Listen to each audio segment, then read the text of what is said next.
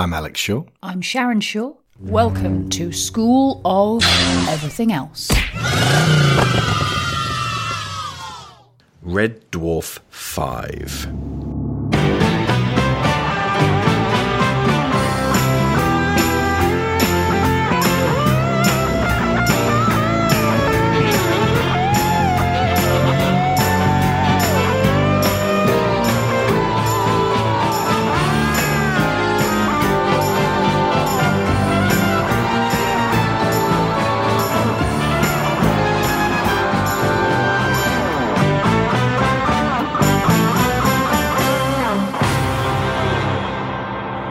This is the first show we're recording on this British sci-fi cult classic TV show, and we're going to start with Season 5 for a number of reasons. Season 1 from 1988 wasn't all that fantastic. In fact, it didn't really hit its stride as a show until Season 3. There's still some great bits in 1 and 2, and there's some quite thought-provoking sci-fi from the beginning, but it's not the best place to start for a comedy. You can quite easily start late and go back. 2. The run from season 4 to 6 is widely regarded by fans of the show to be a golden age. At 6 episodes per season, this was 18 cracking examples of everyone firing on all cylinders, with almost no fat or filler. And number 3, this was the first season I ever saw, back when I was 12 in 1992, which is both the perfect age and the perfect year to discover it. The setup was so simple back then that I could just pick it up and love it immediately. I then read up on the previous 4 seasons, which in the UK we called series, from a paperback program guide which I read from cover to cover on a long plane flight. We have thus decided to make Series 5 the ideal jumping off point for you lot. If you don't like these 6 episodes at this peak of creativity, you'll probably never like it. And with us, while I assumed a bunch of 40-something bearded British guys like me would be interested in guesting, we ended up with 2 American women. Hello to Hollywoo actress Maya Santandrea. Smegging great to be here. It's going to be so weird hearing you Americans say doing smeg. that, but really okay, does. We'll try and get used to it. And also, for the first time on our show, one of our patrons, Kat Essman. Hello, Kat. Hello, thanks for having me. And making up the 40-something Scottish guys quota we have from our Resident Evil shows, as well as being the man who plays Donald McTavish in New Century, so technically he and Maya have shared a scene in the prologue of Uncivil Outlaw, it's Derrick Ritchie. Would anybody like some toast? That's a talkie toaster gag, folks.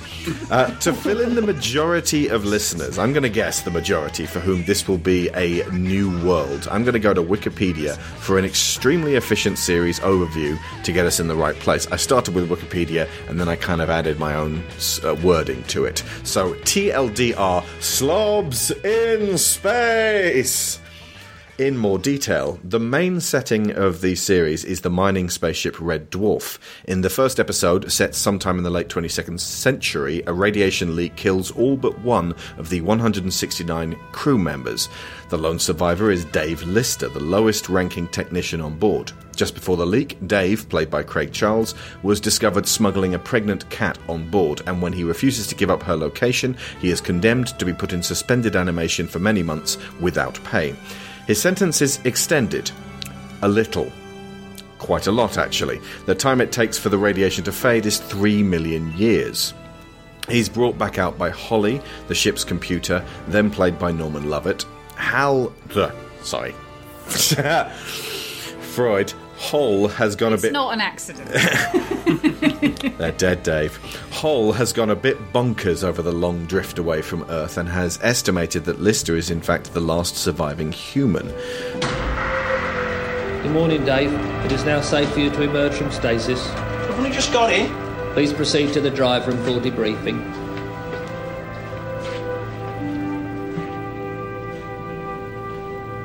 Where is everybody on?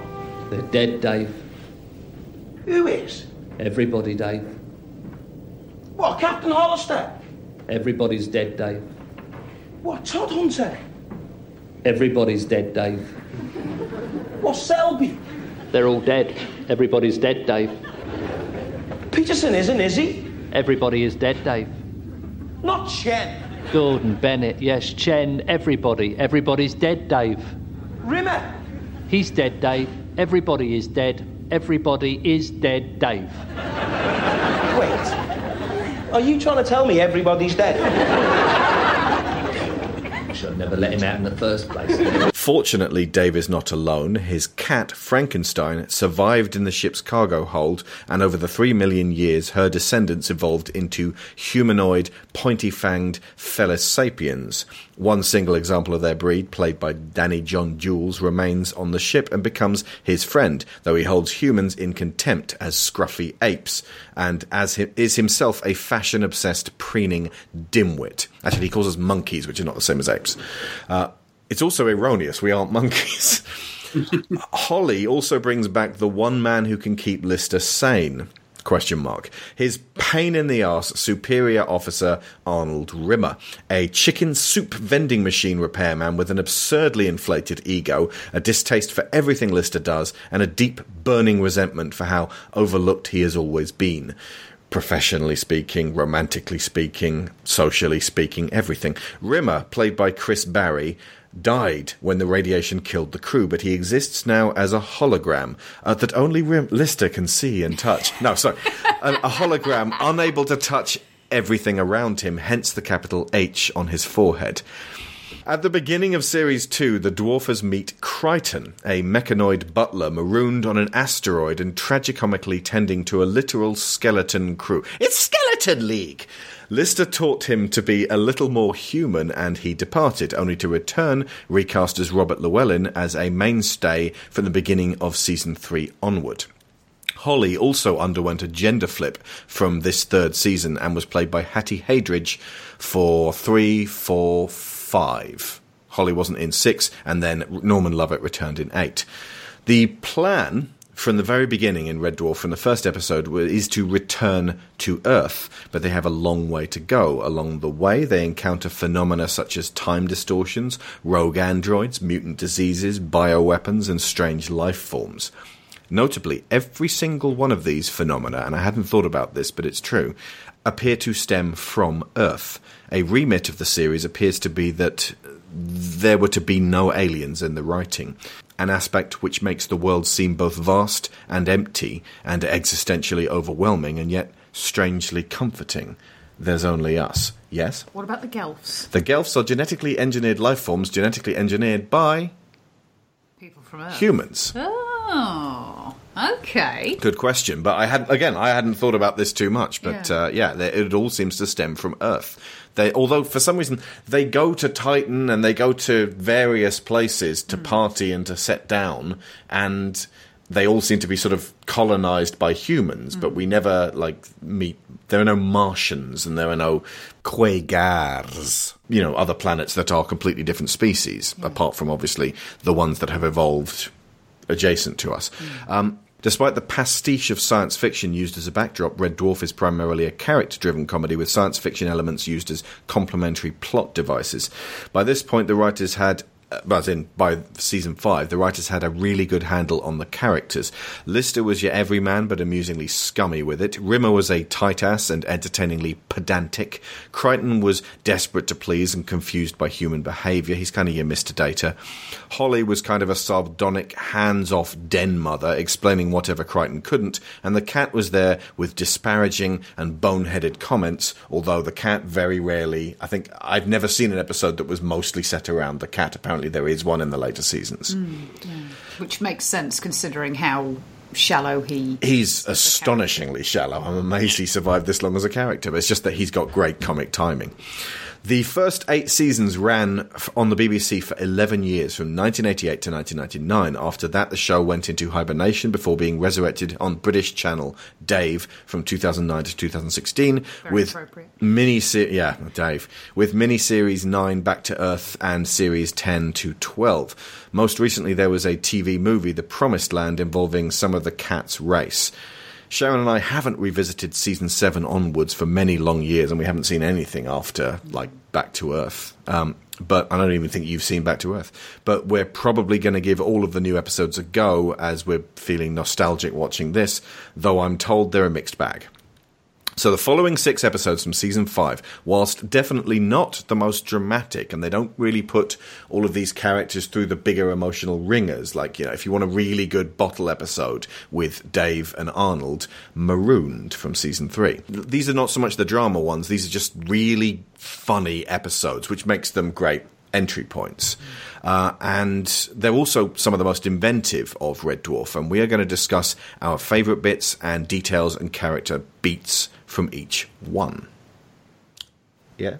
Anything you want to say? Yeah, one of the reasons this is one of my favourite seasons is the through line of the psychological investigation of the characters. Yeah, it's definitely there. It's like it falls in line with stuff that happens in 6 and 4 as well. Yeah.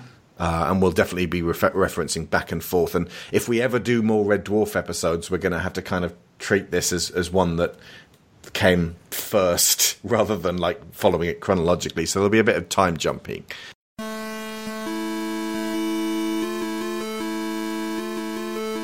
What were your experiences growing up with Red Dwarf? Because, I mean, I'm assuming you didn't all catch it when you were 12. I actually started it when I was about 8, honestly. Whoa. It's actually super interesting. So in America we have public television, and Iowa public television has always been really big on British content. There was a really good article I read about how we helped save, like, Iowa public television has the longest run of Doctor Who continuously. Because we kept running it after you guys stopped. But in our house on Saturday nights, we would watch Red Green, which was in Canada, Red Dwarf. We would watch the 10 minutes of Jack Horkheimer's Stargazer, where he would talk about what was happening in the stars right now. And then Doctor Who would start, and Mom and Dad would send us to bed because it was weird. How was Red Dwarf not weird, but Doctor Who was? I don't know. The two shows have a lot in common, actually. They got creaky British sets and creaky British humour. Props made of cardboard. Yeah. Obviously, Red Dwarf is more of a comedy with sci-fi, and Doctor Who's more of a sci-fi with some comedy. But, yeah. I think that was the line, actually, was that it was funny. And also, by the time Doctor Who came on, it was almost midnight. Oh, right. Jeez. Okay. Because, yeah, Red Green would start at 9... So you'd have like an hour of that, then 2 episodes of Red Dwarf, and then... So you were able to stay up until nearly midnight at the age of 8? I mean, I think Mom and Dad had gone to bed.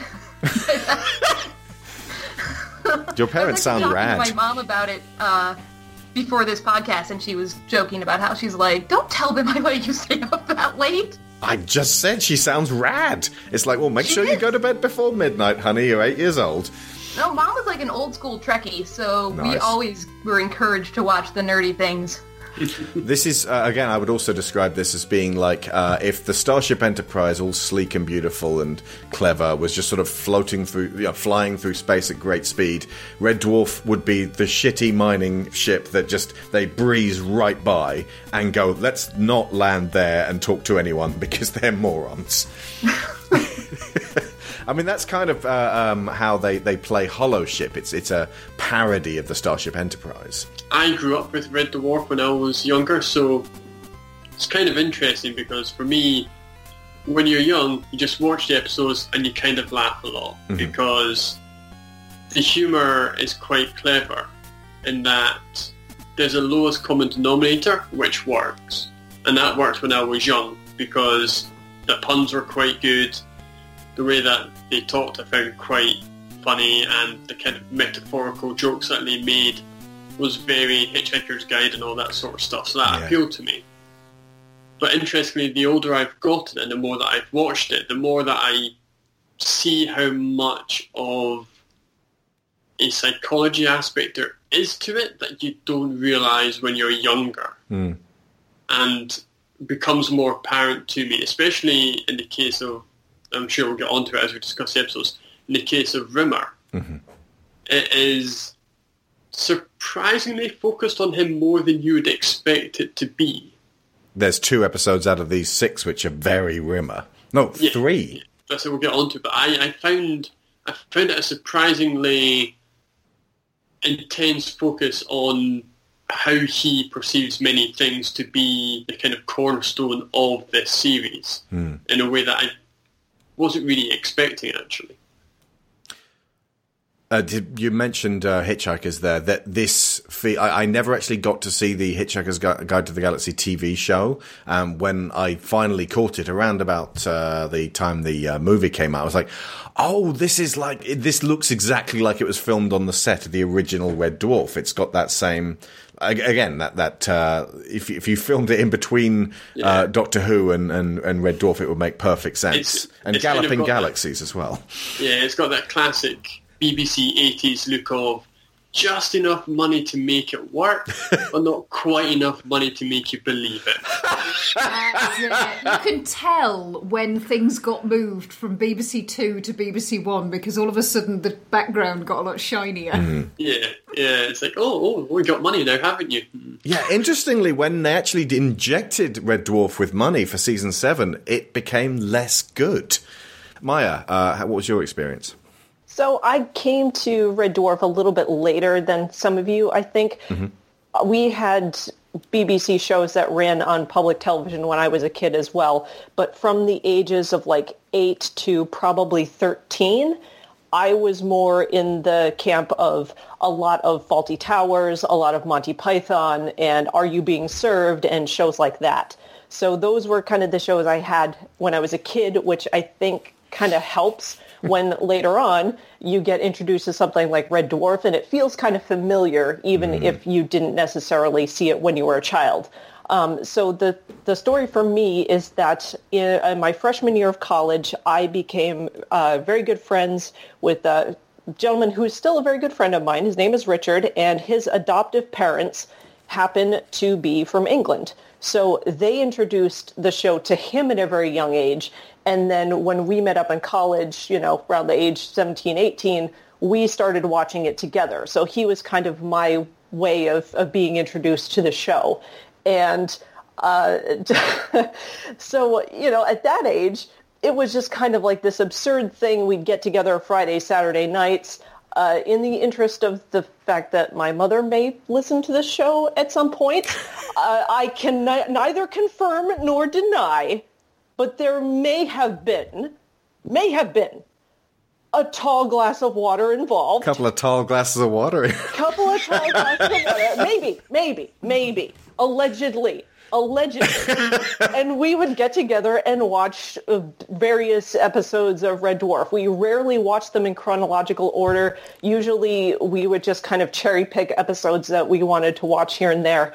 But from that point on, from pretty much young adulthood on, I've been a huge fan of the show and have continued to watch it and enjoy it. And there are still episodes, throughout seasons, especially seasons 4 and 5. I think those are probably my favorites that I still will go back to and watch to this day. And I know them almost word for word. And I will still be crying with laughter. I'm physically incapacitated with how much I'm laughing because I love this show so much. Well, that is fantastic to hear. I've always imagined growing up in the 90s that Americans would be like, Red Dwarf? No, I've never seen it. And they actually, fans will know that there were 2 pilots made for an American attempt at doing Red Dwarf. The baffling thing about this was that they were talking about 36 episodes per season. It was like, that's all the good episodes of Red Dwarf in one season. And that's it was almost all there it was is. A completely different type of humor. It was still written by the British writing team, but they were trying to hone in on sort of American 90s sitcom thing. So you're going to have to be my canned laughter track, all of you guests. There was it was a guy, Lister, rather than being a Liverpudlian, was this sort of handsome guy who turned down the role of Joey in Friends. And, when he was told by Holly, played by Jane Leaves, Daphne from Frasier, you've been asleep for 3 million years. Also, maybe she said it in American. So you've been asleep for 3 million years. British accent. Yeah. And he was like, my baseball card collection must be worth a fortune. Wow. Must be worth a fortune. To be fair, you deliver it better than he did. Ouch. Anyway, but they weren't great, and frankly, it becoming an American TV, it would have just gotten cancelled. You know, like the way American TV works, it's amazing if a show actually survives beyond season 1. So, I mean, even if it had made it, it wouldn't have made it. And the weird thing was, though, that they actually brought Kryten across because he was Robert Llewellyn was seasoned at doing a sort of fresh Canadian accent, and so it would have eased Americans in to the actual humour that way. And honestly, I didn't realise he was British for ages. Yeah. That's how convincing it is. Until you hear him talking on the backstage stuff. I think my experience is probably Welsh, very similar. Llewellyn. No, he does have an English accent. My experience is for the most part going to be very similar to yours and Derrick's. I think that I saw it on BBC Two in my very early teens, and then on multiple reruns on like the Sci-Fi Channel and Dave in my mid to late teens. And also, talking about Hitchhiker's Guide to the Galaxy, I read 2 or 3 of the Red Dwarf novels, which were, I believe, mostly written by Doug Naylor. Yeah. And there's one in particular, Better Than Life, which builds on the Suicide Squid story, which we'll talk about here, but the tone of those novels and the way they were written was very Hitchhikers. It was much more in depth in terms of the world and how things were put together and what was going on. Less stagey. And much less stagey. Very, very funny and extremely moving in places. But they were pretty awesome. I might see if I can try and recover some of those, in fact. There is, especially if you watch it from the beginning, a melancholy about Red Dwarf, a sense of isolation and, like I said, existentialism that's sort of threaded throughout it. Like it's if you start with 5, then it's just like this group of smegheads hanging out together, and you don't think too deeply on the emptiness. But if you watch it, at length, especially in order, you get this sort of growing picture of kind of a quiet desperation in Lister that he, like, if he finally gets back to Earth, what's even going to be there? Yeah, and that's what a lot of Better Than Life was kind of built around. But I think that melancholy it's there in the background. It depends what you're looking at. If you're looking at the characters and you're listening to the jokes, you're maybe not going to get it so much. But if you listen to the music and you look at that endless expanse of nothingness that's outside the windows, that's where that permeated into the walls sense of what's behind all of this and that is extremely British. Yeah, it's a weird comic tragedy that doesn't emphasise the tragedy as much as it could. If that makes sense. Yeah. And on one of the shows, I think that's a descendant of Red Dwarf is Futurama, which came in around about the time it went into hibernation. It's like a smarter, tighter Futurama, especially those first few seasons, really pops, and it feels like both shows kind of got extended and brought back because people love them so much, and then they both kind of like strained at the boundaries of how far they can exist. And it's almost like I love the fact that Red Dwarf is still being filmed and they're still putting stuff together, because it suggests that the people making it have gotten to a late stage in their life, or at least a middle late stage, and realised this was the best thing they ever did, and they just want to keep on doing it. I sympathise. Not to mention the fact that it is exceedingly appropriate for where we find ourselves currently. Indeed. Marooned 3 million years from Earth. That sort of isolation, and you don't know how long it's going to go on for. This whole thing started because we went back and watched the episode Quarantine, which is a little on the nose. But, us without our Mr. Flibble. Also, by the way, I should have known that Robert Llewellyn was from the British Isles when he performed as Sparehead 3 with his very on-point northern accent of, I don't need no bugger to look after me. Oh, hark at him, ordering his own heads around. That nails the northern mentality, specifically the old northern mentality. Right, so the first episode, we're going to try and keep this like 15 minutes per episode, we'll give or take. Hollow Ship. I'll give you a quick summary and then a brief thing about how the episode was received. Holoship. Rimmer is summoned to a snooty, holographic Starship Enterprise who solved frustration eons ago by arranging their culture around scientific discovery and casual sex. He begins to fall in love with an accommodating officer named Nirvana Crane, played by Jane Horrocks, and he desperately wants to stay. That's the synopsis. The episode was considered the worst in the series by fans, having a 0.2% rating on the Red Dwarf's magazine poll. With its out-of-place moment of pathos at the end of the episode, Sci-Fi Dimensions described it as less like Red Dwarf and more like a rejected Star Trek episode. It's one of my favourites. I love this one. That ranking shocks me because I thought this was one of the was a very good episode. Yeah. At the beginning, they're watching. It's very important that they're watching basically Casablanca, only they didn't pay the license for it. Yeah. Which was referenced in an earlier episode, Camille, when Kryten falls in love with a shapeshifter. And they directly finish it, much like in it with a Casablanca reference.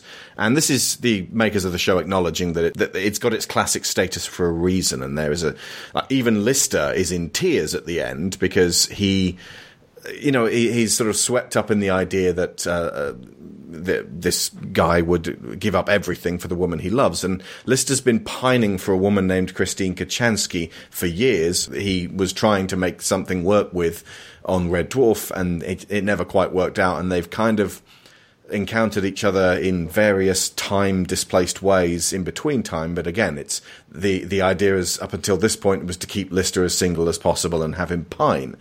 But Rimmer has no time for this story and scoffs at it immediately. I kind of think this is what I kind of classed as the first stage of the Rimmer series arc, for want of a better phrase. It didn't start earlier? Or do you mean the first stage of the series arc just for this season? Just for this series, okay, I should say.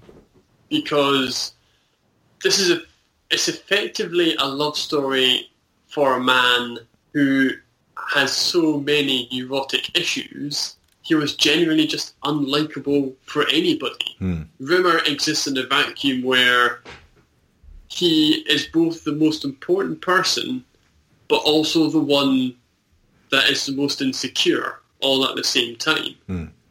And this, effectively what this episode is meant to show you is that he is capable of more than you can perceive, because he goes onto the ship, he falls in love with somebody, he has to face a test to stay on the ship, but it's against the person that he has fallen in love with. And through that process, he learns about what he can and cannot do, what he is capable of. Well, she realises that he's the one, that she's going up against him in order to play dead man's boots, because he can't just get on the crew any other way. And she gives up her place, ergo her life and her existence for him so that he can have what he wants. And that smacks Rimmer right in the soul, because no one's ever done anything that nice for him. And I really wish that they'd been able to expand on this. And seemingly the audience were like, nope. Well, no, I think they do expand on it, but not quite in the same way. This is, Derrick is absolutely spot on. This is like the seed of where Rimmer's character development goes throughout this season. And the fact that this woman, Nirvana, who is played by the superb Jane Horrocks, oh my God, she's hilarious. Like, even her hair is hilarious. Just giant holographic beehive. Absolutely. Constant, guilt-free sex. Yeah, there you go. Her delivery is so good. Astounding. Well, thank you, Commander, for a most fascinating afternoon. It's been most fascinating. Perhaps, if you're not in any great rush, Mr. Rimmer, we could retire to my quarters and have sex for a few hours. That was just unbelievable. It's never been like that before. Was it okay? It was different. Different? You make love like a Japanese meal. Small portions, but so many courses. About it. We must dress and go now. Nirvana, what I'm trying to say is... Please, don't say anything. I hope you didn't get me wrong just then. That meant nothing to me. Truly, less than nothing, really. Good. We may as well have been playing tennis. As it should be. I, don't suppose you fancy a tie-break? I'm sorry. I've got things I should do. Niet problemski. You know, we usually talk. What do you talk about? Oh, research, new theories, mission profiles. I'm sorry, I must have seemed very ignorant. I hardly said anything apart from Geronimo. Thank you for the workout. Dress? Transmit. Privacy off. Commander, some amusing news. Stochy has chosen you to meet our guest's challenge. But this issue with Rimmer, and this, even if you've not seen any of the characters before and you don't know what their dynamic is, Rimmer kind of personifies that. There's a line in Bridesmaids where Melissa McCarthy says to Kristen Wiig, "You're your problem, Annie, you're also your solution."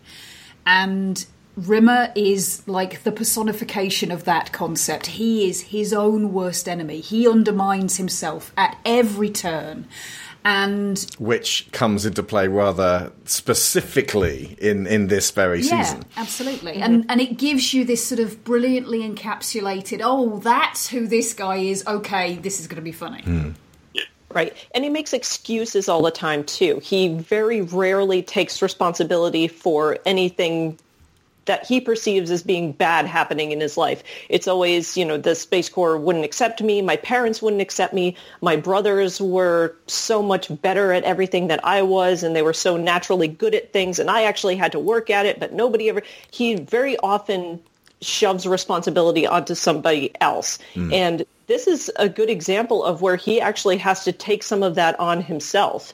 He not only has to have the emotional maturity to recognize the fact that someone has made a sacrifice for him in a very selfless way, but he also then has to take on the responsibility for himself to say, you know what, the right thing to do is actually for me to give up my spot on this hollow ship. Even though it's my dream come true, even though this is everything I've ever wanted, it's meaningless without the person who gave this thing to me and who made this ultimate sacrifice. So he has to take it on himself to say, this is the right thing to do, is for me to give this up for her now. It's a total catch-22 situation. In any version of reality, after 5 minutes on that holoship, everyone else would have sniffed out that there's no possible way he belongs there. It's a ship of super geniuses who are also incredibly conceited, it seems. Well, this is the great thing about Rimmer. I mean, Rimmer's conceited, but he's not a genius. The one neurosis, definitely not. The one neurosis that he doesn't seem to have is imposter syndrome. Yeah. Because he is so egomaniacal is not quite the right word. He's so egocentric that he believes that he is great at everything. It's just that nobody will ever give him a chance. And what happens in this is, first off, Nirvana accepts him. Then she games the system so that the Enlightenment has to accept him onto the crew. And then he's put in the position where, for the first time in his life, he gets to make a meaningful choice about his career. And that, I think, is the basis for all of his growth going forwards, because on this one occasion, he got to make a proper choice. I have a note that's basically exactly what Maya said, which is that this is everything that Rimmer thought he wanted in life. It absolutely is, like, everything he's ever acted like or wanted is this ship, and he decides not to go with it, and I think that's actually, like, a huge moment of character growth. And I agree, a lot of this season is a very Rimmer-heavy season. Yeah, it really is. I think the interesting thing for the episode as a whole is effectively he gets to that point of decision. Up to that point, he is effectively faking it all the way. He has a mind meld which makes him into So he cheats too. A super genius who that's speaks. the thing. It's he gets help from inside to kind of get himself established. He does a mind meld for him to be able to ace the test. A mind patch? Mind patch, yes. A mind patch, you insane? I was thinking of Vulcan, sorry. So he's effectively... He is cheating or attempting to subvert up until the point he has to make the choice, which is the only moment in the whole episode that he does something without actually having to pretend. It's his one honest decision. Yeah, that's when the real Rimmer, to a degree, kind of comes out.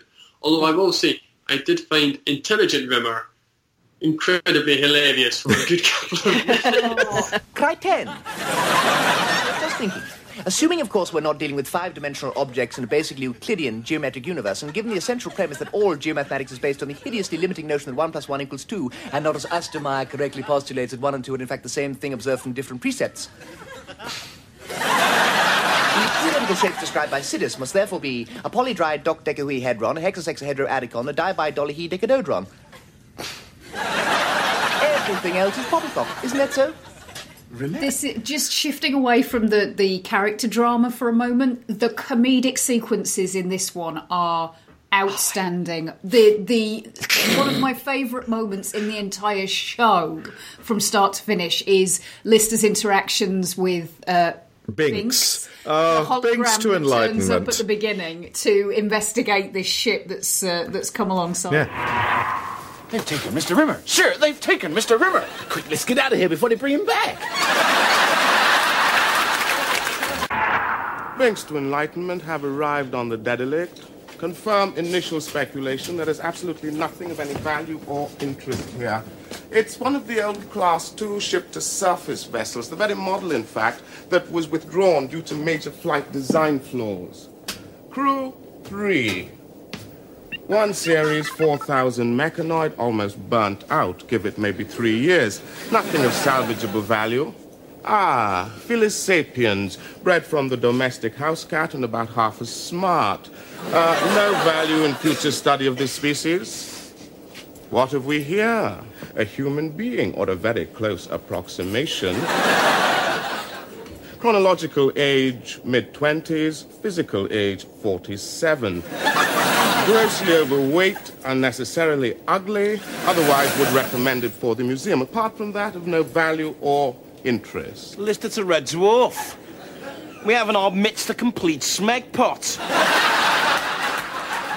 Brains in the anal region. Chin absent, presumed missing. Genitalia, small and inoffensive. Of no value or interest.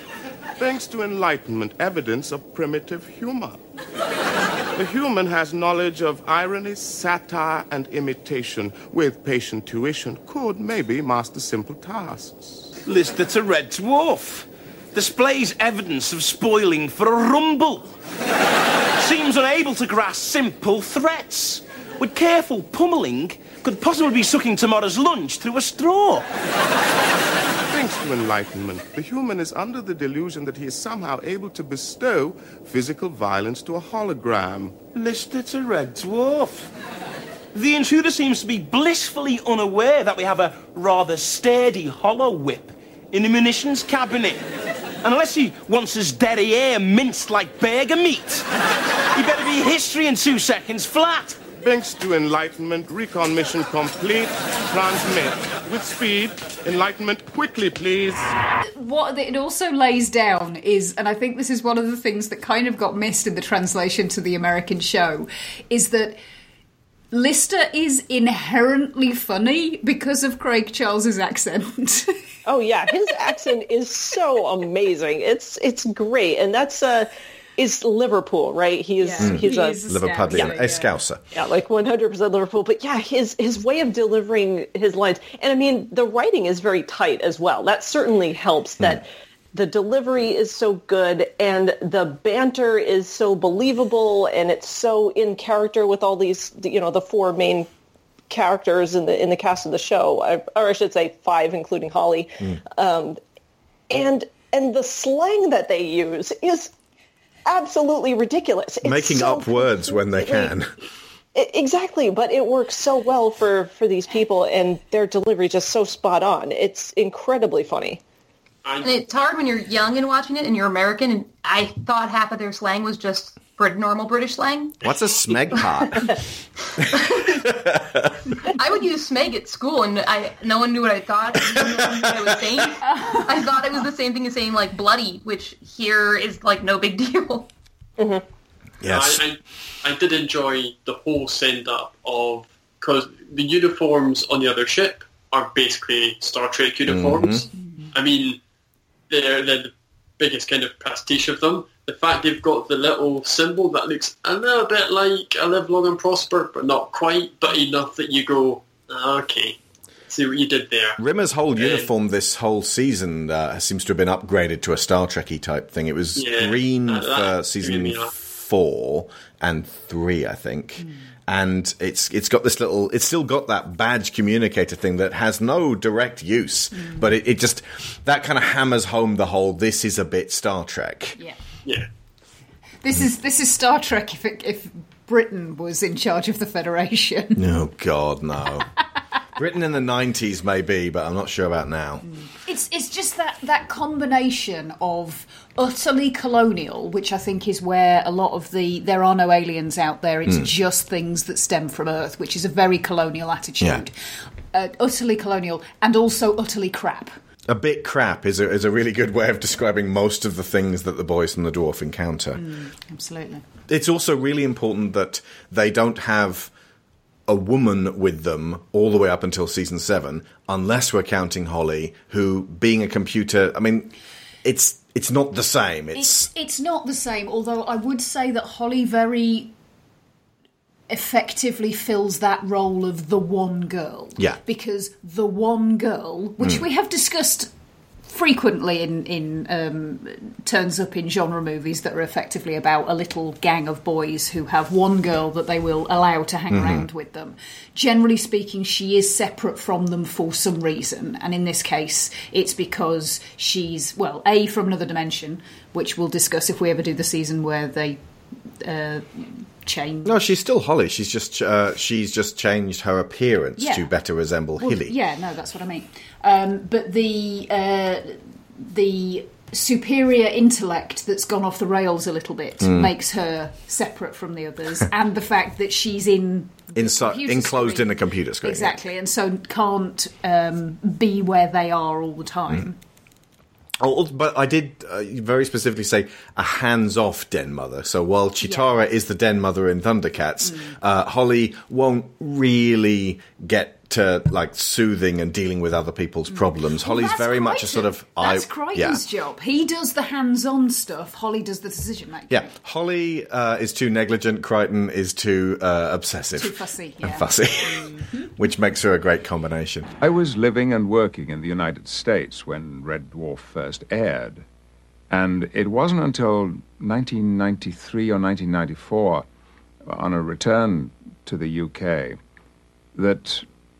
switching channels one night, I came in the middle of this program, clearly a science fiction program, and at once, to my horror and outrage, what I thought I saw was a rip-off of Star Trek: The Next Generation. I was already reaching for the telephone to call my lawyer when something happened that made me laugh, and it was something that certainly would not have happened on The Next Generation. Am I the only sane one here? Why don't we drop the defensive shields? A superlative suggestion, sir, with just 2 minor flaws. 1, we don't have any defensive shields.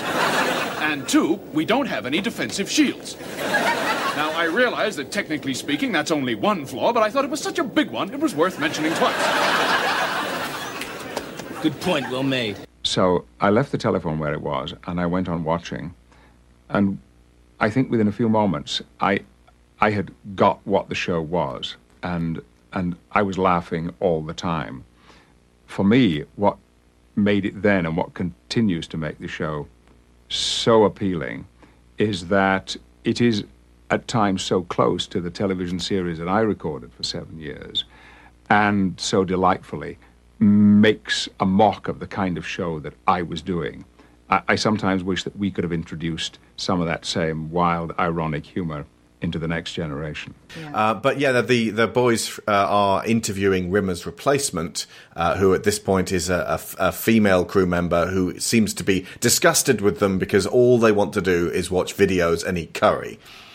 That sounds like a really great way to pass the time. That's what most of us are doing for quarantine. Yeah, I don't know what they have against curry, but I mean, I'm just going to say, hologram, you're wrong. You're wrong, okay? Well, Americans in general dislike Indian food. There's a weird stigma about it, and I'm just going to say it's because you haven't had the right Indian food. It is the best British dish. I'll say. We required immigrants to come to our country to give us decent food. That's how key the cultural melting pot is. You want to eat like a Saxon all year round?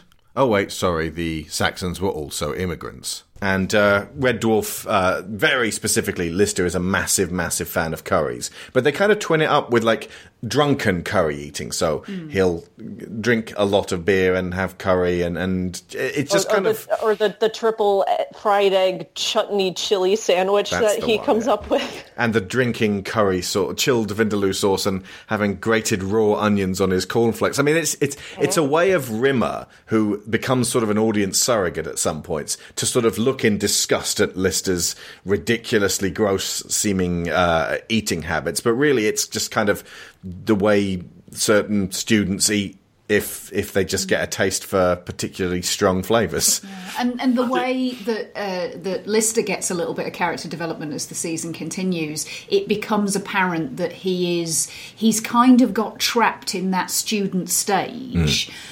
I don't know if he ever actually went to university. I think he went to art college or something. He went to art college. Never went to class. And then dropped out. But he's not a stupid guy. Yeah. He could be much more than he is, but he's lazy. Which leads us to...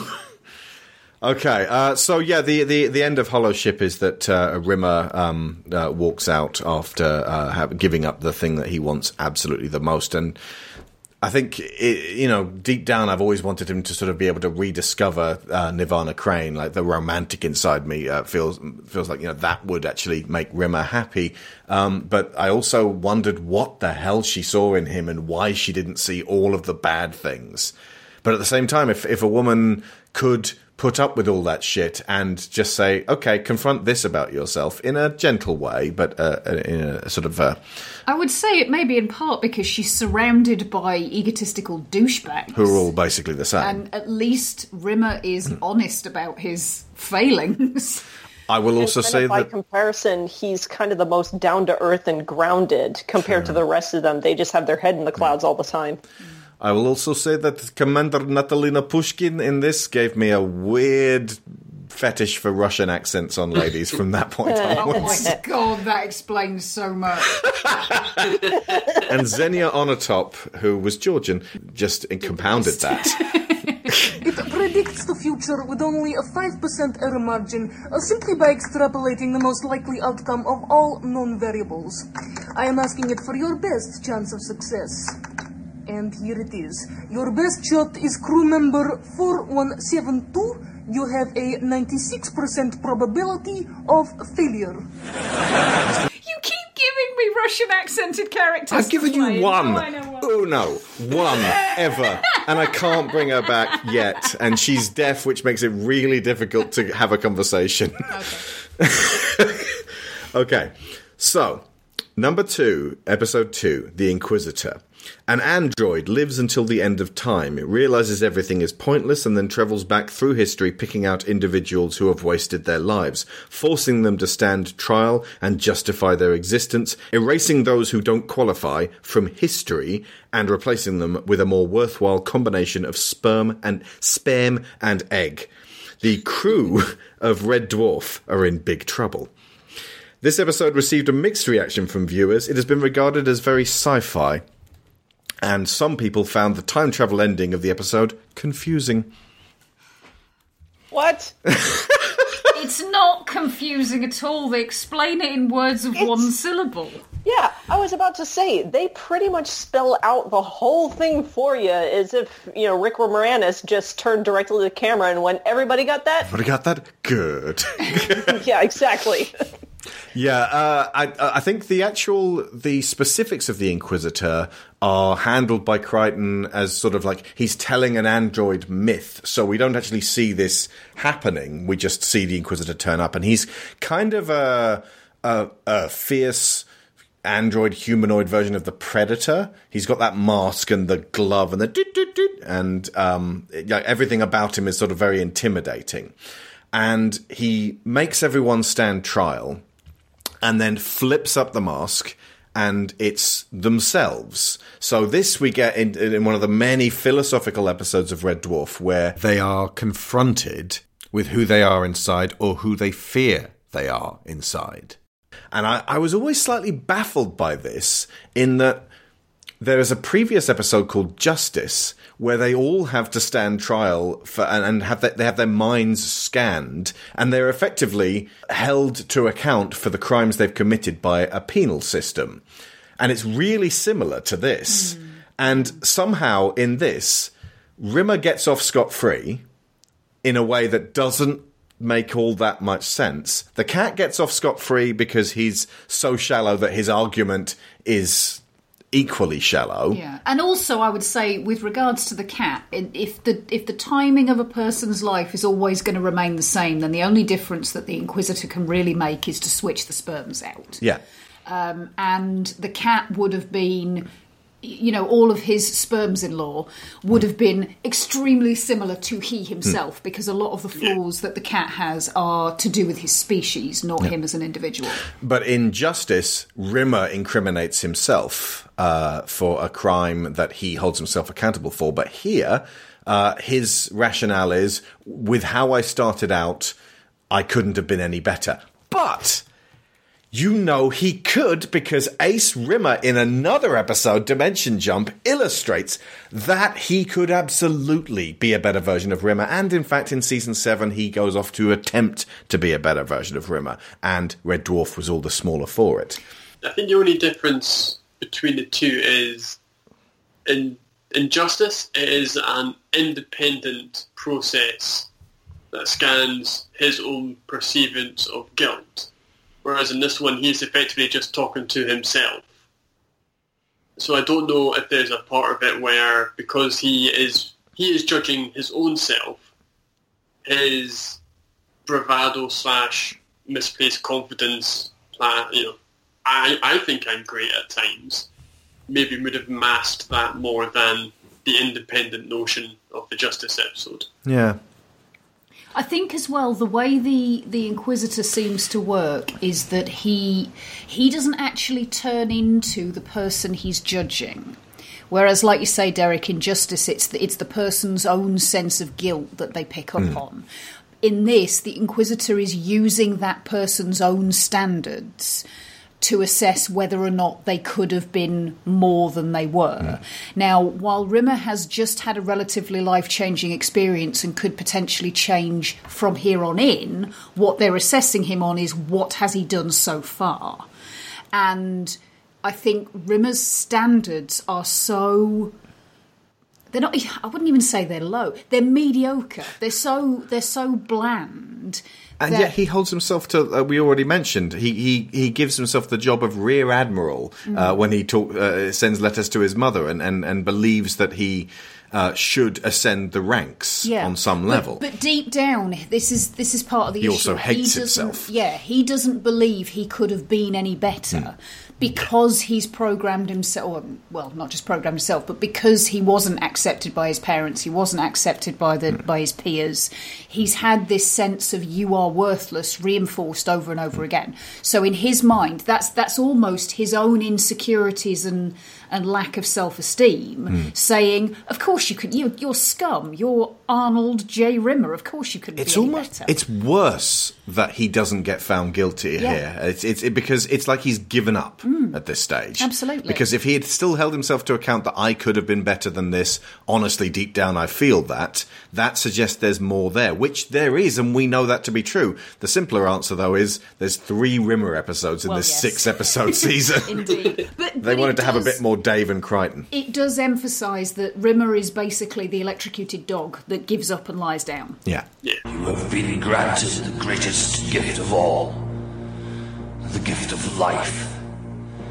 Tell me, what have you done to deserve this superlative good fortune? Well, I say this with the highest respect, but what gives you the right to ask... No, actually demand that answer of me, your magnificence? All must answer to the Inquisitor. But how do I know I'll get a fair hearing? Because, like all who stand before the Inquisitor, your judge shall be... yourself! Oh, Smeg. Oh, Smeg indeed, matey. Everyone is judged by their own self? It's a bit metaphysical, I know, but it's the only fair way. Now then, justify yourself. Well, first, Liar! I've done good things. No, you haven't. In my heart, I've always tried to do good things. No, you didn't. Look, in my way, I've tried to lead a good life. When? Ah! What's that in the corner? It's the Archangel Gabriel. Well, that's me converted. I'm a new man. Hallelujah. This has some of the best Robert Llewellyn delivery in this, because a alternate Lister gets created by the Inquisitor and then gets blown to pieces during the chases that happen throughout Red Dwarf. And Lister, our Lister, keeps his hand to get him through the doors, which leads to that, logically, sir, there's only one way you could have done that. Oh, sir, you've got it in your jacket! I love that sequence so much. Relax. The thing is... I'll beat you to death with the wet end. It's one of the reasons that is so hilarious is it's not that gross, and it is actually fairly logical. I mean, I've said to you before, when we watch like suspense thrillers and things like Mission Impossible and Angels and Demons and stuff like that, you just know if something important has a retinal scan lock on it, somebody's eyeball is going on a pen. Well, you were reading a bit of Angels and Demons, and you said, okay, so someone got through the eye lock in this lockdown facility, but nobody was there. How did that happen? I went, well, they just did what Wesley Snipes did in Demolition Man, scooped somebody's eye out and used it on a pen. But it's not really that grim, and especially when you see it, it's a fairly bloodless model. Yeah. But Kryten is such a priss. He's not. But he has an overdeveloped sense of empathy for humans, and he never likes to think of any person getting harmed, which is very endearing. Yes, it is. Yeah. Also, like he's very C-3PO and prissy like that. So, like you said. Oh yeah, but he's also such a great physical actor that he just throws himself into all of these performances, and he is just in top form in this episode. It's so funny the way he just throws himself physically into this role. Oh, dear me. I do also like the philosophical tone that Kryten takes on when he himself comes to be judged. Well, Kryten, justify yourself. I'm not sure I can. But surely your life is replete with good works. There can be few individuals who have lived a more selfless life. But I am programmed to live unselfishly, and therefore any good works I do come not out of fine motives, but as a result of a series of binary commands I am compelled to obey. Well, then how can any mechanical justify himself? Perhaps only if he attempted to break his programming and conduct his life according to a set of values he arrived at independently. Your argument invites deletion. That's the end of the clip, but it goes on. The rules are yours, not mine. Do you wish to be erased? I am programmed not to wish for anything. I serve. In a human, this type of behavior could be considered stubborn. But I am not human, and neither are you, and it is not our place to judge them. I wonder why you do. And it's like, no, expand on that. Don't go on to the comedy. Like, have the Inquisitor... Like, this should have ended with the Inquisitor really thinking about himself more. It ends like his on own motivations for why he keeps judging people like this. It ends on... I can see why people got confused, because it kind of doesn't end on that... Like, a Next Generation, a good episode of The Next Generation would probably have the Inquisitor really, like, going, oh, actually thinking about it. It's consider that if I was better than I am now, I wouldn't be doing this. I will change my ways at the end of all of this. Yeah. But it wasn't really probably going to fit in... Because Picard would say, but, rather than erasing what everyone has done from time, isn't it better to simply point them, in the right direction and then let them change their ways if they're able, or something along those lines? Enough to make him figure out that there is a respect for human life or something. Or how about somebody pointing out to him that if you go round changing various individuals to be different individuals, that's going to have a knock-on effect. The ripple effect. Oh my God. You could create billions of unworthy people because of the ones that you've changed. Which means you're always going to be leaping from life to life, erasing morons. Striving to put wrong what once went wrong. No. I would almost want to hear the dialogue of him, like, questioning himself and getting... And realizing, coming to that realization, just because his dialogue is so grimdark, it sounds like it should be from a 40K novel. Oh, yeah. Totally. I love the set dressing and design on season 5 in particular. Like, a lot of stuff seems to take place in factories with a lot of smoke in them, and it kind of reminds me of obviously this whole series, this whole show is inspired very much by Alien and Aliens, but Alien 3 was made around about this time, and there's times when it feels like they've just sort of walked sideways from the Alien 3 set and gone to the slightly cheaper sections to film bits for Red Dwarf. It's this was my formative education in sci-fi. Yeah, I will also say that the section where, at the start, where they are kind of talking to themselves, I just love that whole section. Mostly because of the way that Lester became so just incredibly blasé. It's like, spin on it. Yeah, exactly. You just opened up and said, Smeg, you got yourself into now, lad. It's like, that's... Because that is how I've always viewed Lester, as a kind of... He is the basic everyman of the group. It's just, well, stuff happens. I'm just going to eat and watch and drink. And then that's me. And whatever, I'll figure it out from there. But the whole part where each of them were just talking back to each other, I found that whole section just really funny, because it was written in a way that, as weird as it sounds, it was all entirely believable, as that's exactly what they would say to each other. Which sounds really simple, but it's probably incredibly difficult to actually write, because it's not a natural thing to talk to yourself. That makes sense. Well, yeah, but it's not a straightforward thing to do.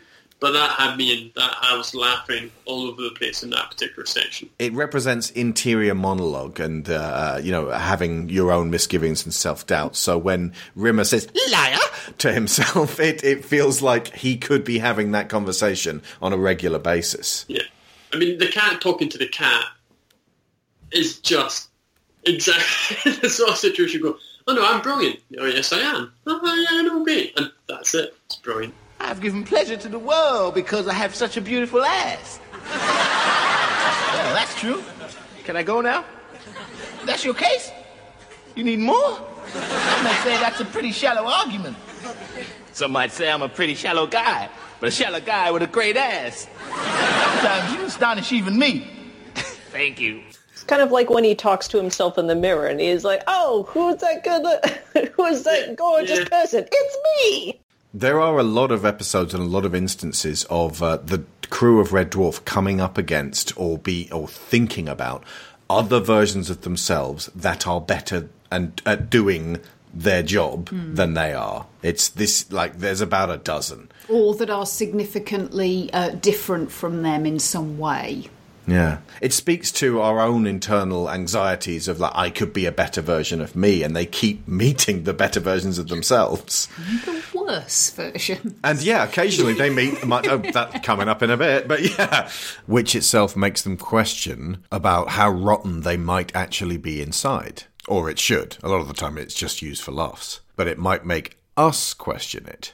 If nothing else, these clothes horse actors work supremely well for putting in new outfits and having them act in slightly different but exaggerated ways to illustrate, like, clear cartoonish versions of themselves that are, very much like evil or smarter or slicker, and it's a recurring trope throughout the series. Honestly, not to get like mega philosophical about it, because this is neither the time nor the place, but I think there's an element of the comparison between the isolation of being in infinite space, in infinite time, because the theory is they've gone so far forward in time, so much time has passed while Lister was in stasis that the universe has effectively run its course. Yeah, the year would be 3,002,220. Yeah, and all of these beings that they keep coming up against they're not aliens, but they are from different points in history that Lister has passed whilst asleep. And it's almost like there's a constant comparison going on between that huge outer space isolation and the inner space isolation that everybody carries with them. Like Robinson Crusoe. Exactly. That ultimately everybody is alone in the universe because you're alone in your own head. And the only things that you can really interact with in your own head are reflections and alternate versions of yourself. I think it'd be fair to say, considering how much space they actually cover from the beginning of season 1 till at least the end of season 8 that I've seen, that for all the blackness they've crossed through and for all the closeness they've actually made to Earth, the internal journey is significantly greater. Yeah. Wow, did not expect that level of profundity after just an hour. Oh my god, and also, if the point is that they are trying to home beacon it back to Earth, because the universe is still expanding as a result of the Big Bang, if they're travelling as slowly as they appear to be, it doesn't matter how far they travel, they will never get any closer to Earth. Yeah, they're not going to get there.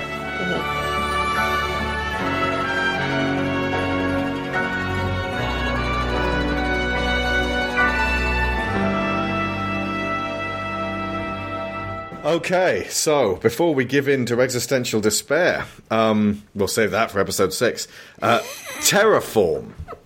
On a psi-moon, the world is reshaped to conform to the mental makeup of one Arnold Judas Rimmer. His anxieties gain physical form and present a danger to the rest of the crew. Among fans, this was considered as one of the weakest episodes of the series. Who's taking these opinion polls? That's what I want to know. This is one of the best! Okay. This is awesome! These people have terrible taste. Are we just going to get to episode 6 and be like, oh no, that was good? I spoil nothing. But, not for nothing. This is a really cool, in terms of the concept of a psychic planet that can conform to whatever mindset of whatever person it encounters. That's an awesome idea. Absolutely. Just in and of itself. And it starts in a really cool way as well. It starts it's one of those sort of cold opens where their shuttle has crashed on the moon. Kryten has been crushed and his mechanoid eye is coming out and he can't move his legs, and he's being told by his onboard computer he's losing power and he only has a few minutes of life left. And it's got Robocop vision. It's got Robocop vision, and you sort of feel, oh shit, Kryten's really hurt, but he's doing everything in a very calm way that you know that a human wouldn't really be able to unless they were able to switch off that panic element of the... And again, the comic timing in Robert Llewellyn's delivery for this sequence is genius. And it's so good. The first instance of Kryten saying something twice to make it funny, and really all he has to do is say it twice and it's automatically hilarious. You mean, one, we don't have any defensive shields, and two, we don't have any defensive shields. Also, 2 tiny drawbacks. Yes. And of course, he would be very systematic about this situation and say, okay, I've got enough power to detach my hand and take one of my cybernetic eyes and stick it on one of the fingers and make like a little robotic, a drone almost that can just move about on its own. And that will be what I use to get out of the situation. Like, that is something that a cyborg like him would think of to do to get out of this mess. And it led to the funniest scene in the whole episode. I was just about to say this is... I honestly don't think I've actually seen this comedy scenario anywhere else. Like, as in terms of like how they're getting the comedy. Like, they set up very quickly and briefly as this hand with an eye on it has gotten up to Red Dwarf that Lister's terrified of spiders, which makes a bit in Demons and Angels absolutely crucifying. What I'm saying is, this might not be your night. Yeah. And he becomes paralysed with fear as Kryten's hand starts to crawl up him. He thinks it's a tarantula, and he starts... Because he can't say it, he types this out to the cat, who comes in to say hi, and then the cat also becomes paralysed with fear and types out with him. So it's a text conversation between the two of us, which unfortunately I can't play back for you because it's just the sound of a computer and the audience laughing. Visual. But it's so good. This is one of those multi-level gags that we repeatedly praise The Simpsons for being capable of, because the humour in this comes from the fact that it's a reference to text-based video games. Yes, he even mentions them. Cat does. Yeah. Oh, you're playing an adventure game. I am not playing a game. This is serious. This is real. Like, he gives, and all you have is what they're typing on the screen, and then their reactions to it, their facial expressions. So the timing of the comedy. I'm scared. You're scared. Yeah, exactly. You haven't seen it. It's got an eye the size of a meatball. The timing of this is it goes down to how fast your audience can read, and the obviously the cursor key has a little bit of control over it. But for me personally, where like I take things that are written in much faster and more easily than things that are being spoken, this was fantastic. It was like comedy book. I've just realised the only thing that it feels related to, Searching, the movie with John Cho. Oh, God, where text on screen and the movement of a cursor become expressions of a person's internal language. Yeah, so you've got that. You've then got the physical comedy of Danny John Jules and Craig Charles both being frozen apart from their hands, both of which, I might add, are typing way faster one-handed than anybody is really capable of doing, especially when they're in paroxysms. Remarkably elegantly as well, Incredibly elegantly. Most of the spelling and grammar is spot on, apart from tarantula. Tarantula? Exactly, yeah. To hold in a shift key and press the key at the same time to capitalise it. Yeah, that's impressive. That is impressive. But yeah, so there's like these layers just kept getting built and built and built and built and built. And then you've got the baseline funny thing, which is he's got a spider in his pants. And then, like, this turns out that it's actually Kryten's hand, which is even, which could considerably be worse, depending on how you want to think about it. Exactly. And in the course of all of this, they have effortlessly then managed to set up how Kryten is going to, or Kryten's little pal is going to communicate with them. Because up to that point, it's like, well, how on earth was he going to tell them because he can't speak? What is it, Lassie? Woof. I love the bit where, as part of it, just said, I think it's building a nest down there. So this leads them back to the Simoon, and Rimmer is being oiled up. Now, if you listen to the commentary, they make a huge deal about all the oil that Chris Barry is being slathered in by these two maidens. And then this disgusting, rancid, green, xenomorph alien beast turns up. And you never see it in its entirety, which means that they can just build several puppets for its hands, its legs, and its tail. And it's always a lot scarier for not having been seen. What is the beast a representation of Rimmer's? Neurosis or self-loathing? It's a representation of all of his self-loathing. Yeah, self-loathing. Because they have ended up in a swamp of his own despair. Yeah. Is the whole premise, is that they're stuck in the swamp of despair, and naturally his psyche would come up with something like this, naturally, but then the beast is sort of the culmination of all of his self-loathing, all of his doubt, and all of his all of the things that he doesn't like about himself, basically. Positive traits are seen as gravestones and the time and the dates that they passed away, effectively, which is both quite sad but also quite funny. It's a weird kind of way of doing it, but it worked. It's super sad, but also like just and hilarious, but also a depressing way to think about aging. Yeah, and especially as the charm gravestone is tiny.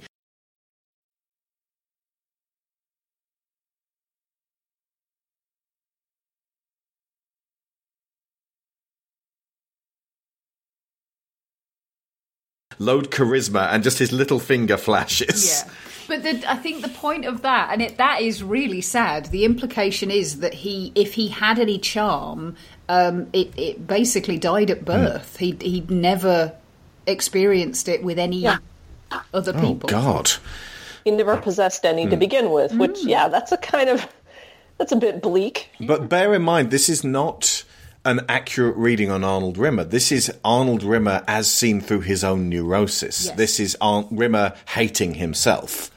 And honestly, this whole thing could have gotten to, like, they do go in the right direction. I would make it bigger because I'm me. But to get out of this, they have to fight a bunch of off-world Jawas from the second episode of The Mandalorian. Back when they made these, they had red eyes, and it was like, see, they're not Jawas because Jawas have yellow eyes, but now Jawas also have red eyes. And that requires them to resurrect the spectres of his self-worth, which fight like cavaliers to battle these negative traits. Yeah, his self-esteem. And they have to be nice to him and give him compliments and try to boost his sense of self in order to get these better parts of himself going, which is a great idea. That's a great concept as well. And I feel like it's let down by the last word, which is, Rimmer says, did you mean all that? As in they said nice things about him, and they all just go, no. And it's like, ha, Rimmer fucking sucks and they hate him. And it's like, we've made no progress at all. The thing I wrote down was that they were saving the day by combating toxic masculinity. They were there and trying to it's okay and we love you, and they even got a big group hug in. Yeah, they did the big group hug. It's so adorable. And then they completely undermine it at the end of the episode, and you're like, oh, okay. It's very, this whole thing, this whole series is written by a clever 12-year-old boy. Like the whole of Red Dwarf, it has that level of sexuality, it has that level of understanding of the rest of the world. It's quite clever and philosophical, but only to a point. It doesn't have that kind of we're really going to hit you in the emotions for this. And whenever they did, the audience didn't like it. So it would appear. I think this is one of the reasons why I really like the novels, actually, because they do have the space and capacity to go that bit further with it. Yeah, it's like when later on they get told about the planet of the nymphomaniacs, and even though it's only figurative, a planet of women who engage in fornication compulsively and without joy is not actually all that appealing to people who've been in a loving relationship. It's like, oh god, that actually sounds like a fucking nightmare. Unless all you want is glassy-eyed thrusting. But again, it was written for people of exactly my age and exactly my kind of, head makeup at the time. It's just really quite great that it still appeals now. And, ultimately I could have left this far behind like a lot of other stuff. Like, you mentioned Fawlty Towers. Stop it! I'm trying to cheer her up, you stupid kraut! The Germans episode of Fawlty Towers now is fucking creepy. Oh, yeah. And I do not have aged well. Yeah, I do have a very the comedy of Fawlty Towers. Certain episodes are just bloody-tastic, but the element of British comedy that's let's make fun of foreigners and I can't even start saying the slurs. Anyone that's not from here. Yeah, which I mean, you could argue there's an element of that in American humor as well. So let's not just dump all over. Like, it's certainly not exclusive to you guys. So. Yeah. So, yeah, I suppose, like, All in the Family now was your equivalent of our... was it Till Death Do Us Part? The Alf Garnett season. Yeah. The first one was called In Sickness and in Health, and then his wife died, and the second was Till Death Do Us Part. But it is a literal, like, American adaptation of a British concept there. So the whole, old man who says racist things isn't that funny becomes less so over time. And honestly, Red Dwarf has just about held up. If you go back and look at a couple of episodes that ended up not being made, they sound a bit sexist, and it's like... They actually were switched on enough to go, this isn't really going to work, is it? Mm-hmm. Which is good. Yeah, they kept it very contained to the main cast of characters, which, there's elements of a lot of those things in those characters, but they always seem to have a counter to it. Like, if Rimmer says something really terrible, Lister and possibly also Kat and Kryten are there to say, no, Rimmer, you're wrong. You're just wrong. The holographic crew member who regards them with distaste, the show is on side with her. The show is like, yeah, these are grotty boys. It's never really particularly disparaging to women. No, although that line about, so you don't have any interest in horse riding or ballet is very stereotypical. It's a smartish 12-year-old boy who isn't trying to be derogatory, but as far as he's concerned, women like perfume and horses and books, and he doesn't know all that much about it, but they can go over there and do that thing. It's not really a He-Man Woman Haters Club so much as we have lots to learn about women. No idea. If we could meet some, that would be nice. That would be great, yeah. Again, 12-year-old boy. I do want to kind of call out Chris Barry's acting a little bit in this one as well. Oh, yeah? Because he effectively, in this episode, has to go through a whole process of being like, I'm really good, I'm really bad, I'm really good, they like me, they don't like me, this is why they don't like me. There's a range in this one that most of the time he just is told that he's an oik or he's a git, and then that's it. But this one, there's a whole section where he has to go from a huge amount of depth at the end where they initially all say these are all the bad things that you do, to then going all the way back up where they're complimenting him to escape, only to then have to nail the landing a little bit where he says, you didn't mean that, did you? And they'll go, no. Yeah. And I think that takes a fair amount of chops to be able to actually do that, to be able to be the person that is having to do that little roller coaster.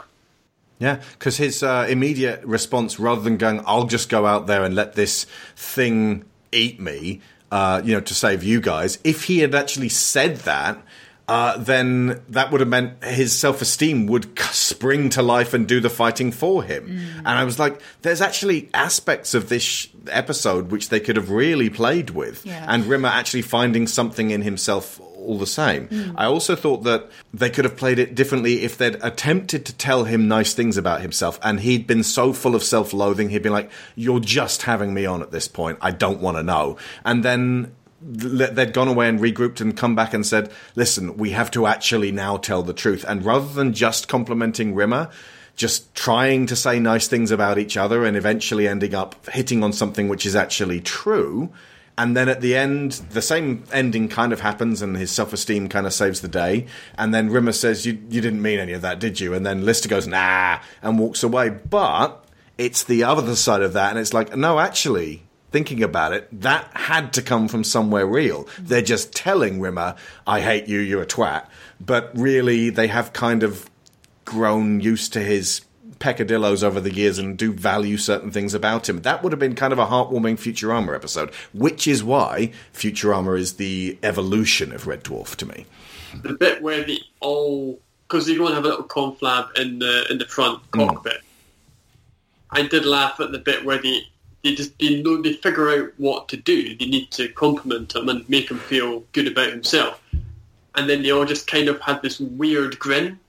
They put all their heads at the same time with a weird grin of just like, hiya.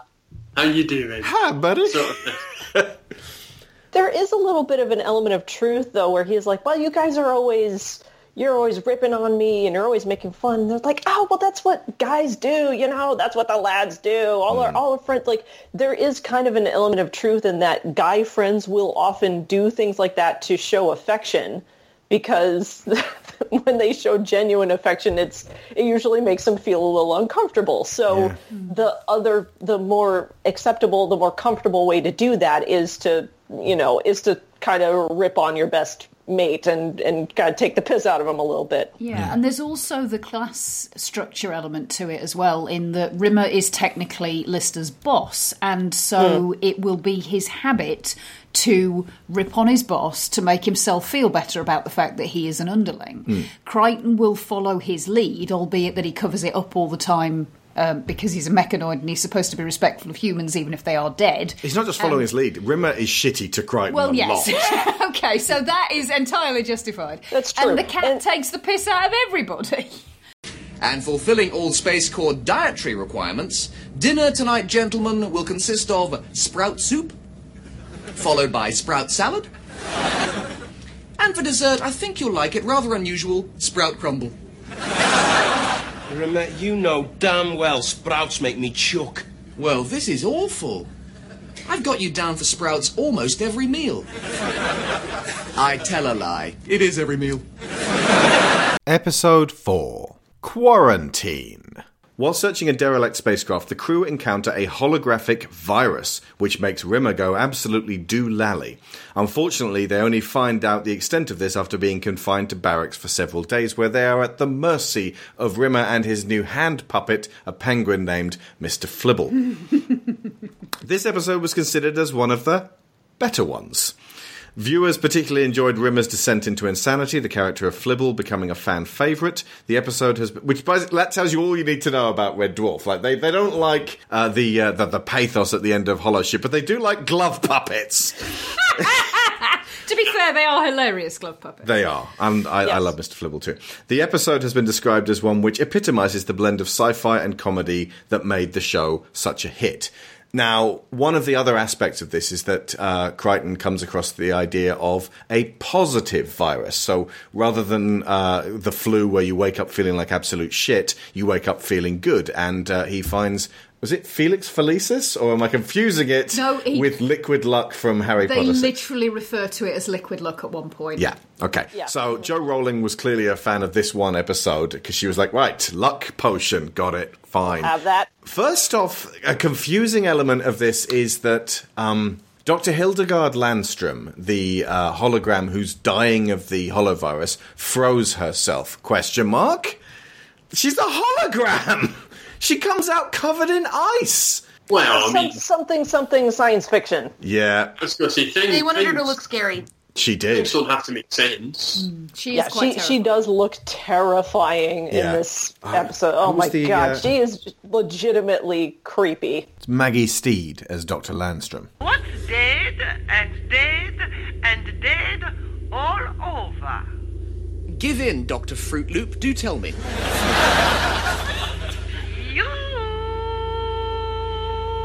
I want to go on the record to say that this is my favorite episode of the entire series overall. Whoa. Like, this is the one that I go back to over and over again. I can almost quote it verbatim. It is extremely relevant to what's going on right now, but I absolutely adore this episode. Yeah, when I told my husband which season we were watching and that we'd have to sit down and shotgun the whole show, he was like, oh, that's the one with quarantine. Yes. One of the reasons that it's so appealing is effectively they're, by Lister's own words, they are forced to endure, is it 3 months of quarantine?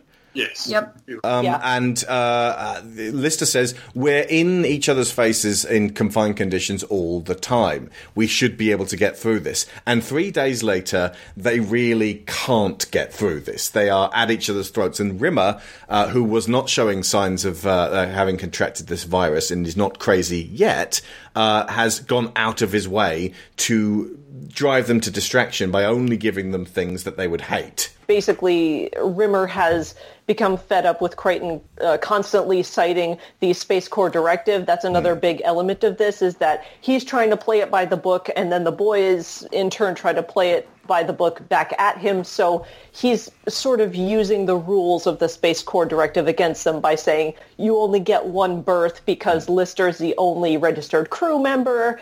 I've supplied you with the absolute bare minimum of what the Space Corps directive says that I need to provide you with in this quarantine space. So, yeah, they're doing pretty much everything by the book, and that's kind of one of the overriding frameworks for this whole episode. I love the bit when he starts to get really officious about that, when he's like, oh, well, you gave me this book, and so now I'm going to throw it in your face. And he cuts out, and Kryten tries to call him a smeghead. What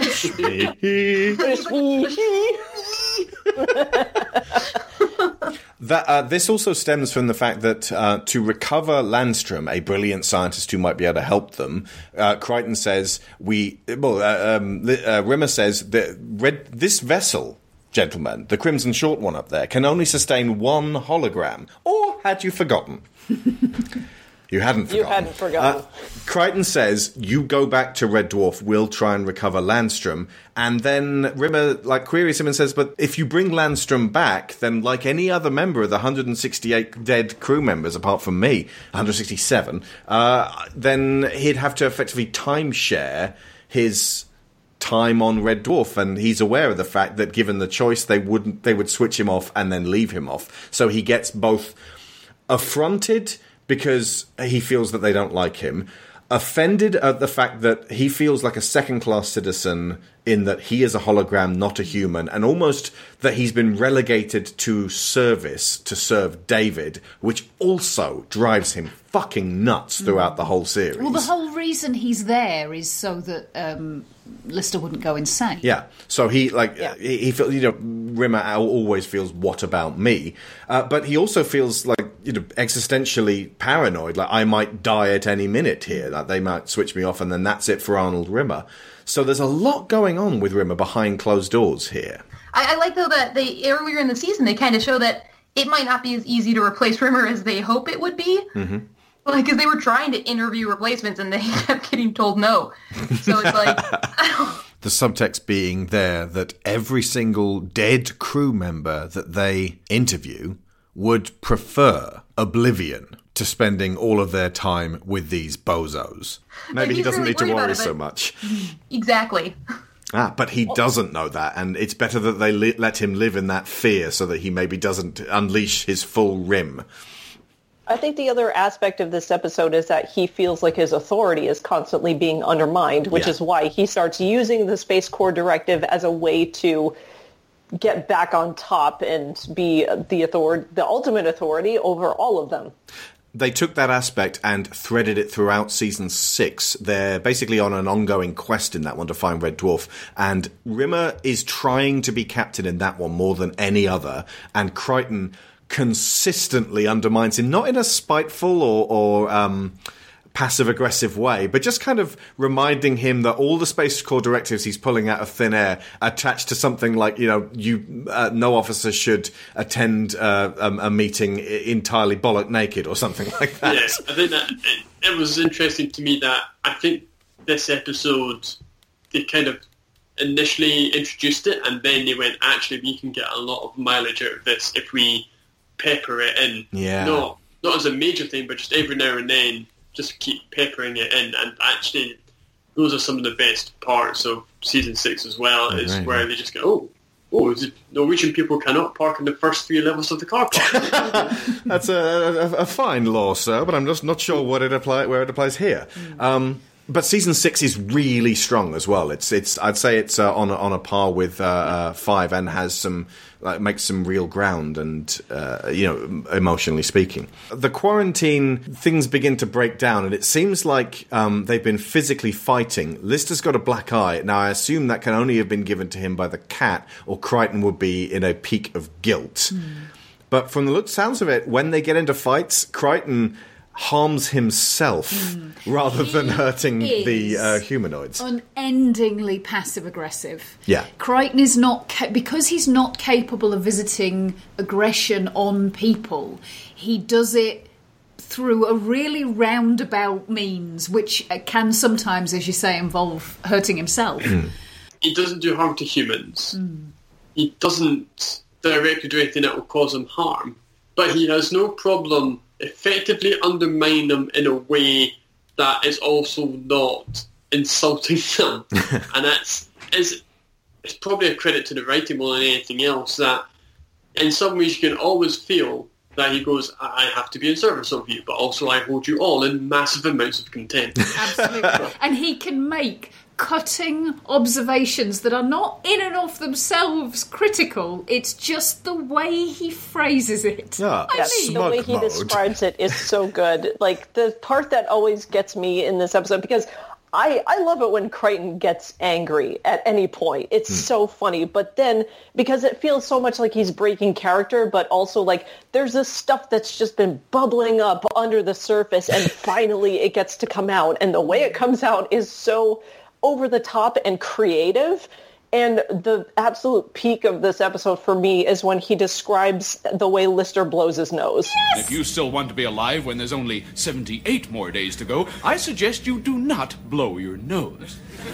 Do you mind if I ask why? Well, let's forego the noise and the revolting burbling sound and go straight to the really gross part, when you always, and I mean always, having blown your nose, have to open up the handkerchief and take a look at the contents. I mean, why? What do you expect to see in there? A Turner seascape, perhaps? The face of the Madonna? An undiscovered Shakespearean sonnet? I mean, why? is something that I go back to all the time. What do you expect to find it? It's so good. Do you know what that really reminds me of, though, is Eddie Izzard. Yes. Mm-hmm. Is that a piece of money, or is that the treasure of the Sierra Madre? Oh, it's a bit of grit. My husband likes the WOO. He will use that line all the time. Without oxygen. That'll teach you to be breadbaskets. When Rimmer finally makes his appearance, gentlemen, he's in this blacked-out window. And apparently, according to the commentary, this was a really tough series of scenes to film. It had the three of them just standing in the room, just not particularly, not much going on for them. They weren't finding it funny. But for me, watching it, it's one of the funniest fucking backs and forths ever. This weird, stilted kind of, and is just playing the whole thing totally straight, and like Hannibal Lecter. Yeah. Was this as the year of? As if he is using his own insanity as a way to test them if they're insane. It's so good. It's like, and I love the fact that this is the whole thing that gets him infected in the first place, is the fact that Rimmer insisted on fucking with the rest of the crew is what ended up having him be contracted with this virus, because Landstrom ends up getting on the intercom with him, and he contracts it auditorily. He contracts it by hearing Landstrom talk to him at some point. And then that whole idea of him having to he can't stop messing with his teammates just carries through all the way to the end of the episode. This is insane. We've been here 5 days. There's no sign of any virus. We're clean. That's it. 5 days. We've got him. Space Corps Directive 699. We can demand a re-screening. He'll refuse. He can't. He's playing it by the book. We've nailed him. Gentlemen, your conversation makes interesting listening. Rimmer, is that you? Oh, yes. How long have you been listening? 2, maybe 3 hours. Well, no one's got any disease, man. We're clean. You have to re-screen us, sir, as per Directive 699. No one's got any virus, and no one's smegging nuts. Well, that's good. Is something amiss? Amiss? God, no. What could possibly be amiss? You don't think there's anything amiss? I'm sitting here wearing a red and white checked gingham dress and army boots. You think that's unamiss? No, of course not. It's just we thought you'd gone nuts. We were trying to humor you. I was just doing a little test. A little test to see if you'd gone crazy. If there's one thing I can't stand, it's crazy people. Well, we've passed the test, Rimmer. You can let us out. I can't let you out. Why not? Because the king of the potato people won't let me. I've begged him. I've got down on my knees and wept. He wants to keep you here. Keep you here for 10 years. Could we see him? See who? The king. Do you have a magic carpet? Yeah. A little 3-seater. So let me get this straight. You want to fly on a magic carpet to see the king of the potato people and plead with him for your freedom. And you're telling me you're completely sane? I think that warrants 2 hours of W-O-O. What's W-O-O? You had to ask. Without oxygen. No oxygen for 2 hours. That'll teach you to be bread baskets. What do we do? I think our only hope's the Potato King. The scene, it devolves into this Hex Vision penguin glove puppet called Mr. Flibble that he brings out, which is exactly like it is. There's no explanation required around it. He's like a Looney Tunes version of crazy. But again, I think the whole thing gets pulled off because Chris Barry refuses to go Daffy Duck. He's like doing it totally serious the whole time. There's something about the way he delivers his lines. It's really hard to put a finger on, but there's a kind of fixedness about his jaw and his mouth that suggests he had to hold it like that to stop himself from laughing. He also almost never blinks in the scene, so his eyes are just kind of locked focus on them the whole time. It's funny in a very creepy way. Also, this whole episode is an example of the whole philosophical hell is other people scenario, which is, again, this is a macrocosm of Red Dwarf in that they're trapped together. And if it was just Dave on his own, he could probably just get by ignoring the crochet magazine and well, actually, like, he got quite into the whole crocheting side of things. Was it the wallpaper? What's on the video? Book of wallpaper. The stippling, wallpaper stippling and painting techniques. I bet your quarantine at home is sounding less bad now, folks. I told you what would happen. I warned you, didn't I? Warn you what He's would happen. putting it on. I'm putting it on. He is not going to put it on. There he goes. I think as well, this very much typifies what I kind of class as the whole British absurdist humour phase, where there was something about just anything goes. I never... A lot of the other comedy I saw was very much like sitcom. Yes, they may get in a bit of a weird situation, but it's still very much grounded in a relatively standard through line. Whereas Red Dwarf, for me, and it may be just because this is when I first saw it, but it was the first time I was seeing things that I just went, that's just all over the place in terms of where it's going with stuff. It's not the sort of comedy that you would normally see on the TV. And I think that worked in its favour, because all of what you were seeing here is just like, this is crazy Flibble and potato people. Well, you just would never see this normally in a comedy show, because most of the time people would look at it and go, why is this funny? It doesn't make any sense. It's just confusing. But if you got it, you got it. But this is where I think it overlaps a lot with something like Hitchhikers, because it's almost like a radio comedy in that it utilises the audience's own imagination against them.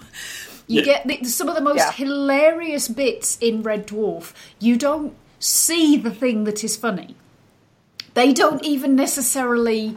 It's not like buzzing funny one-liners or anything like that. It's that they describe something that you, the audience, then create your own version of, and it's hilarious. What are they doing? They're just lining up in some kind of firing squad. Whoa, hang on. Someone's being brought out. They're tying them to a stake. It's Winnie the Pooh. What? Winnie the Pooh, I swear. He's refusing the blindfold. They tying Winnie the Pooh to the stake?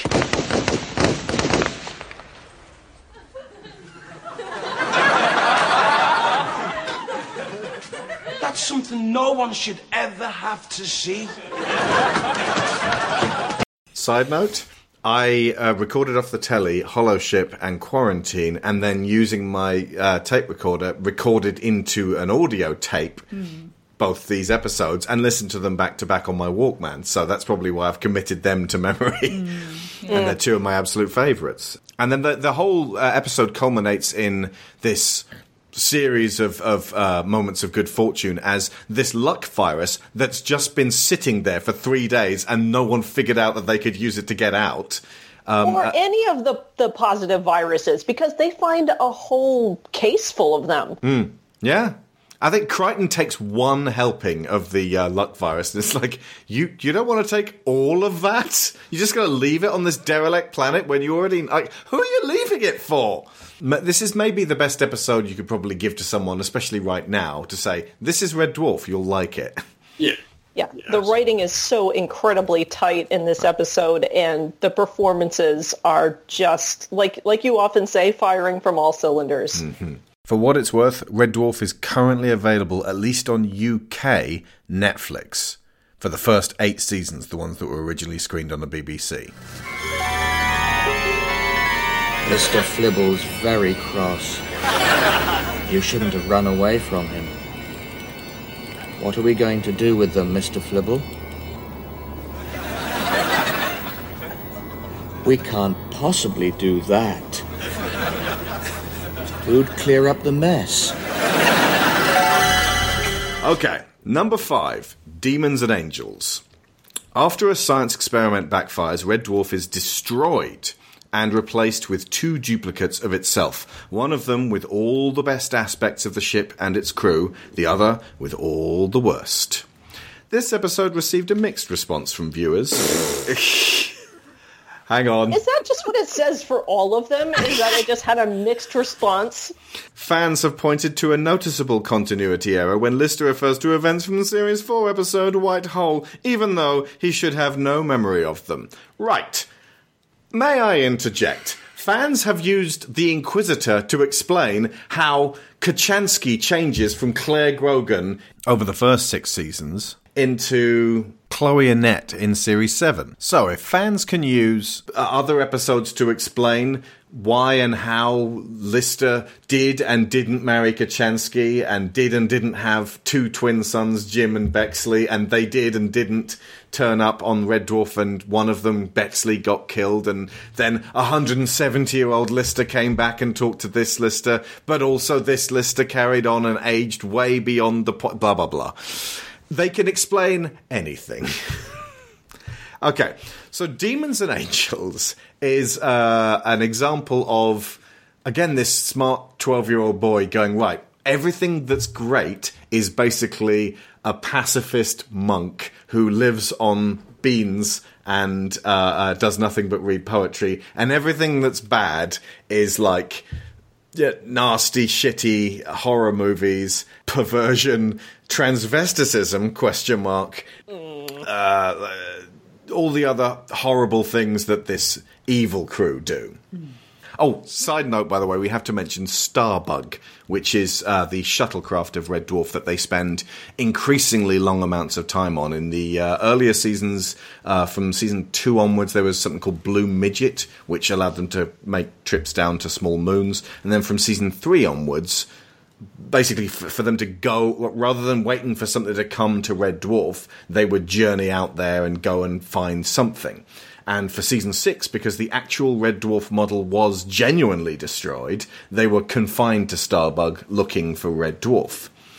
But it's this gorgeous model that's incredibly detailed, even though this thing was shot on video and looks like shit by today's standards. I lament the fact that the BBC didn't have the budget to have this shot on film, because like the original series of Friends looks great on Blu-ray now, but Red Dwarf, its HD upgrade wasn't even an HD upgrade. It has an extremely expensive completely buggered Blu-ray set, although they did start sending out discs to replace the episodes. Like seasons 3 and 4 and 5 had interlacing problems, so they looked like shit, and they just printed thousands of these discs that looked like crap, and they didn't know about it, and it looks terrible. But Starbug in these old model shots looks really good.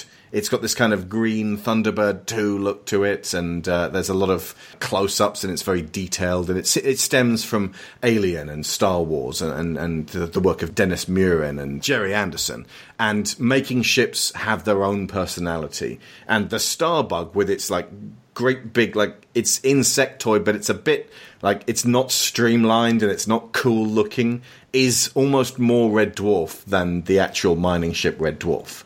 But back to Demons and Angels, what strikes you about this episode? Well, straight out of the gate, the concept that they have this device that makes a perfect copy of anything, the triplicator, that makes 2 copies of the same thing, one of which is the absolute most divine, perfect representation of it, and the other ends up being the absolute worst version of that, what that thing could possibly be. That's kind of a neat idea. Mm-hmm. I definitely like that concept that they have the capacity for certain types of technology that could really save them quite a lot of work, and it could save them from starvation. It could improve their lives in so many ways, but it doesn't quite work exactly the way you would want it to. As like so many Red Dwarf ideas, kind of there, but just not in a way that actually works. And in a way that could possibly bite them in the ass in the end instead of actually helping them. Yes. It works for the comedy side of it, but less for the practicality and the actual sci-fi side of it. Right. Yeah, a really neat idea that for the guys ends up kind of shit. To be fair, I think that's pretty much the tagline of the whole series. So the first ship they go to is like sort of, Brother Cat and Brother Lister, and they are comedically... I brought it out to Sharon.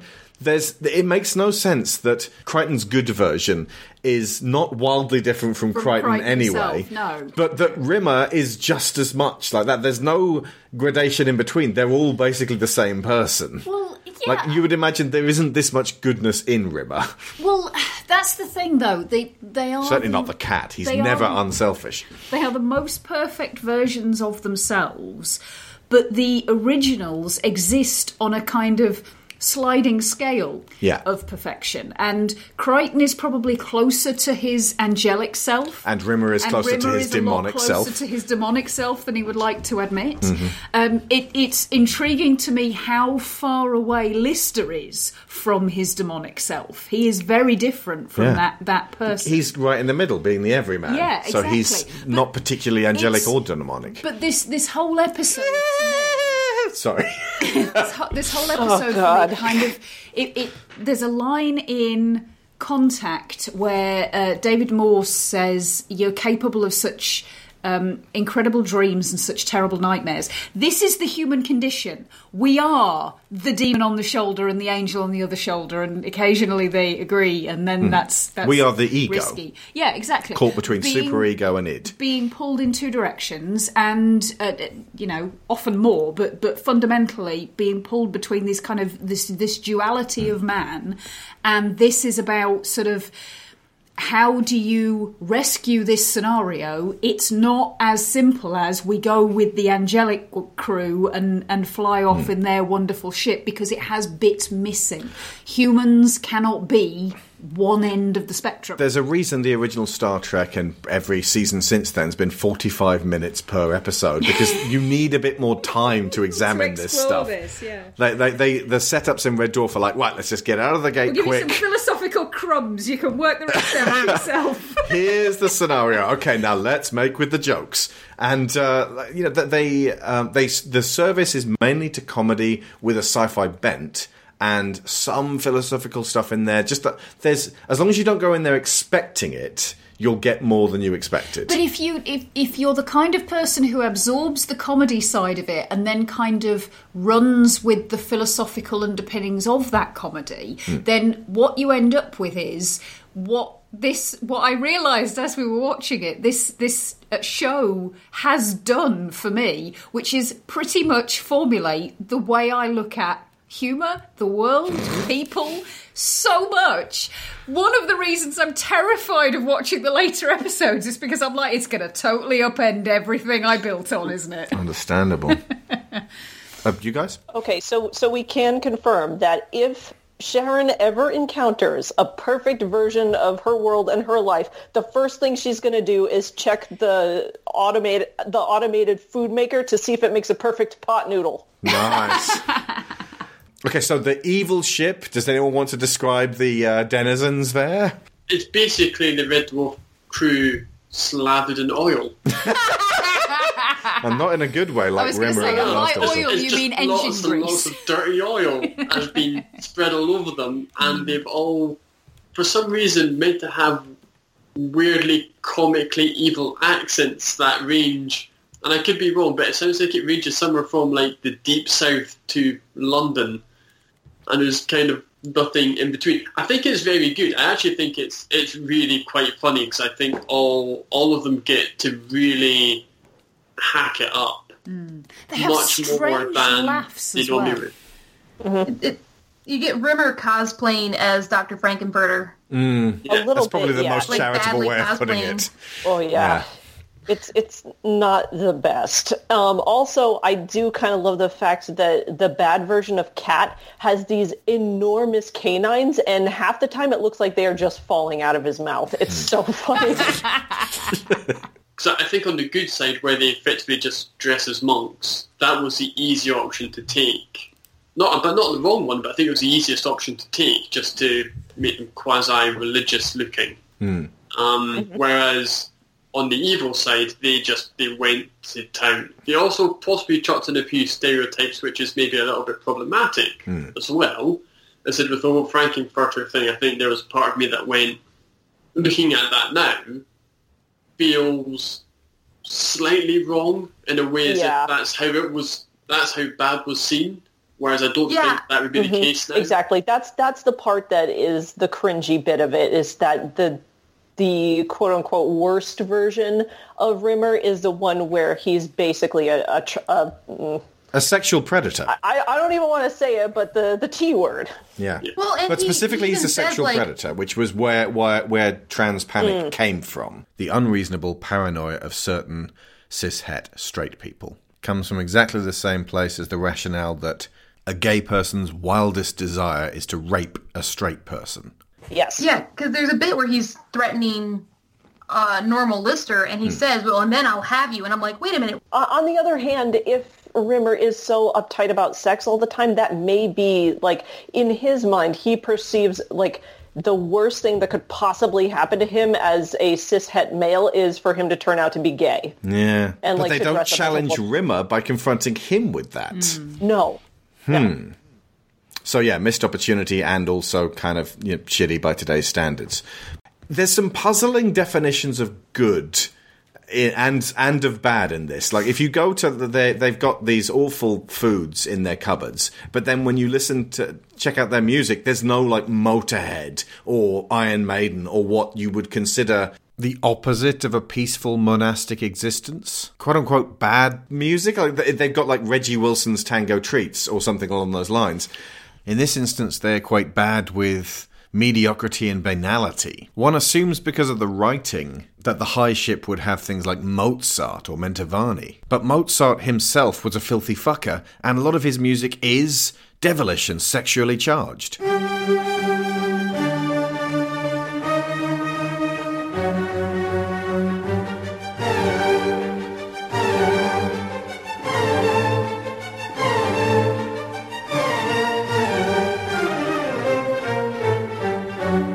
And everyone on the high ship is so naive that when they start getting attacked, they just sort of walk towards their enemy talking about how much they love them. Right, when you're talking about the superego and the id, Yeah. right, the id is where your survival instincts come from. Okay.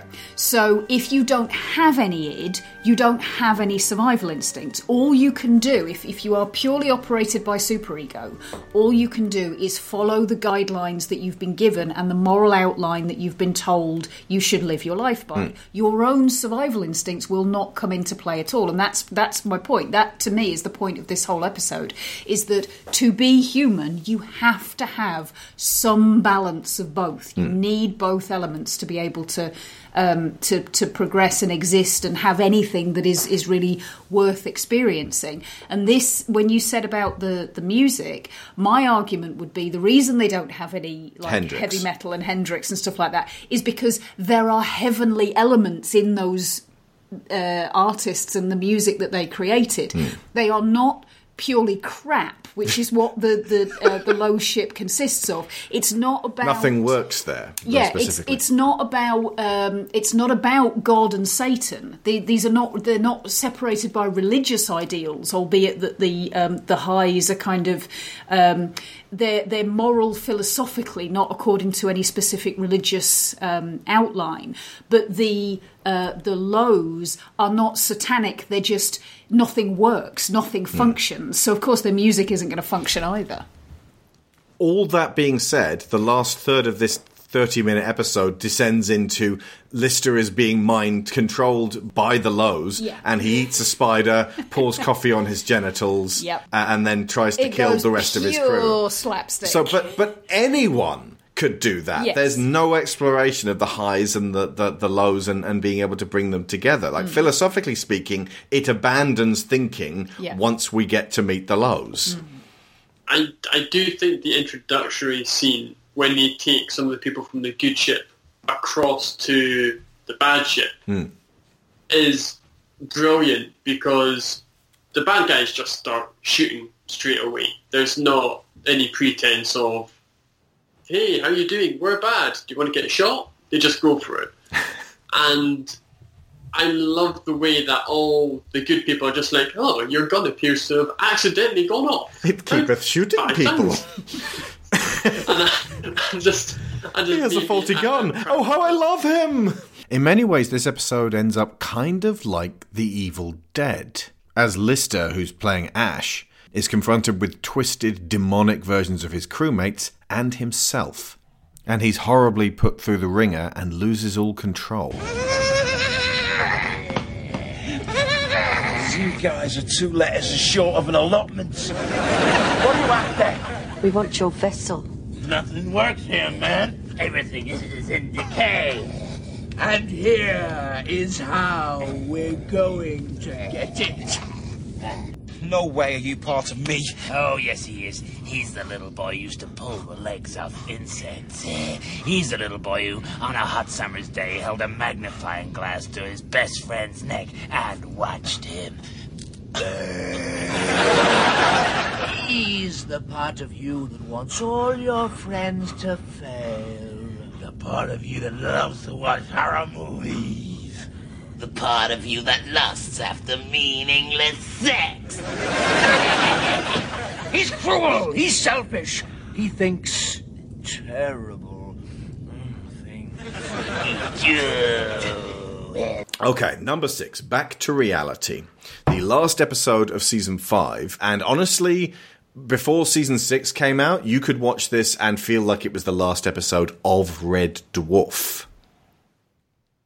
Like, you could even show it to someone and not tell them that there were more episodes after that, and it feels like believable enough as the last episode. The crew encounter a giant squid with an alarming defense mechanism. They then wake up to find that the past few years of spacefaring has in fact been a video simulation. Much like an earlier episode, there was Better Than Life video games, which are kind of a thing you can lose yourself in. It's very kind of Matrix or Ready Player One, if you will, but people just spending years in a video game simulation. This episode is generally considered to be one of the best of the entire series run. It has been described as a classic that questions our certainty about what is real. Another review said that it was one of the best and most clever episodes ever made. Here we see the birth of Dwayne Dibley, nuff said. And what did I tell you? Glove puppets and goofy teeth. That's what us Red Dwarf fans like, apparently. Dwayne Dibley? Dwayne Dibley? As it turns out, the cat is not cool at all. They are presented with nightmare versions of themselves when they come out. The cat is just a goofball, and he's disgusted with himself. Rimmer is a man named Billy Doyle, who's just kind of a scruffian, but at the same time, he is the brother of Lister's Sebastian Doyle, who is extremely well off, and thus he doesn't have the excuses to make about, well, you know, considering the way I started. Although, interestingly, since Rimmer's brothers all did very well for themselves, that's always been the case with him. That excuse of, well, you know, look at how I started, that's always been just kind of a limp excuse. I suppose this is a way for him to be forced to confront that. But for Lister, the worst version of him is a man who is a fascist and actually helps totalitarian, oppressive society to kill people. And this disgusts Lister on a fundamental level. Although he sees a different version of himself in the game being better than him and like, hey, Kachansky, shut up, and then kissing her, which, by the way, that is a version of Red Dwarf no one would watch. No, absolutely not. Because you can't relate to anyone there. I think the other aspect of this version of Lister is that he's very anti-authority. Yeah, and in this version, he is the authority. Indeed. And as Kryten says later, he's always prided himself on being a very a decent, good man, which is a big revelation. If you've been watching for 5 seasons, you like Lister being that much of a slob. You're like, you couldn't just kind of, you know, relax into this lifestyle. But the fact that he objects to his character of Sebastian on a moral level suggests that Lister really deep down inside is a good man. You could pair that up with him knowing deep down that he had it in him to do something worthwhile but chose not to, and infer that Lister could have done great things but was afraid to in case those great things ended up hurting people. Yeah. And Kryten is half human, like a RoboCop type, called Jake Bullitt, who a cop who works for traffic control.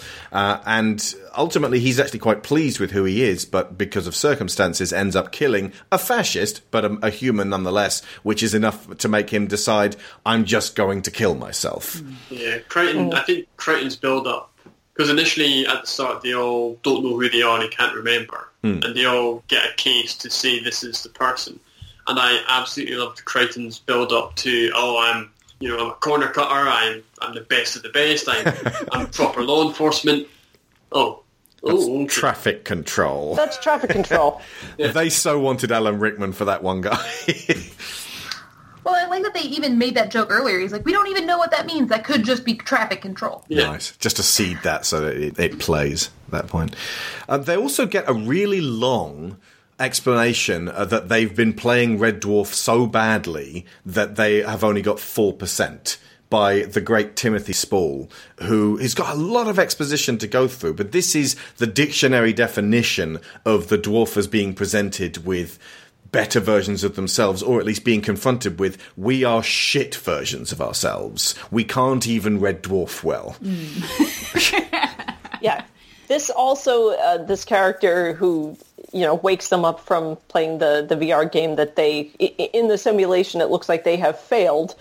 He's like every gaming YouTube commentator. Like, he's a YouTube comment in human form that tells that all he does is exist to tell you all the ways that you played the game wrong. And the intricacies that get outlined about what the Red Dwarf game consisted of.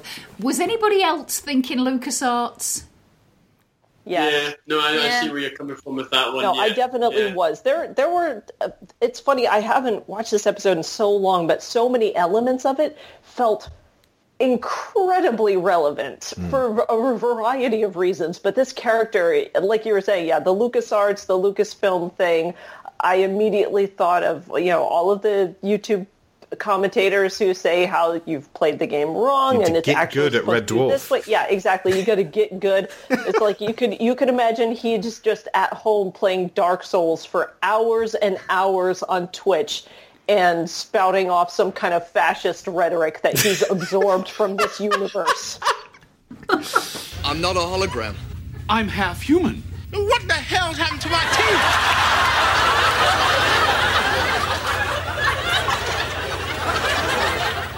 I can open beer bottles with my overbite. All right, lads. How you feeling? Bit wonky? It's perfectly normal. We'll right as rain in 20 minutes.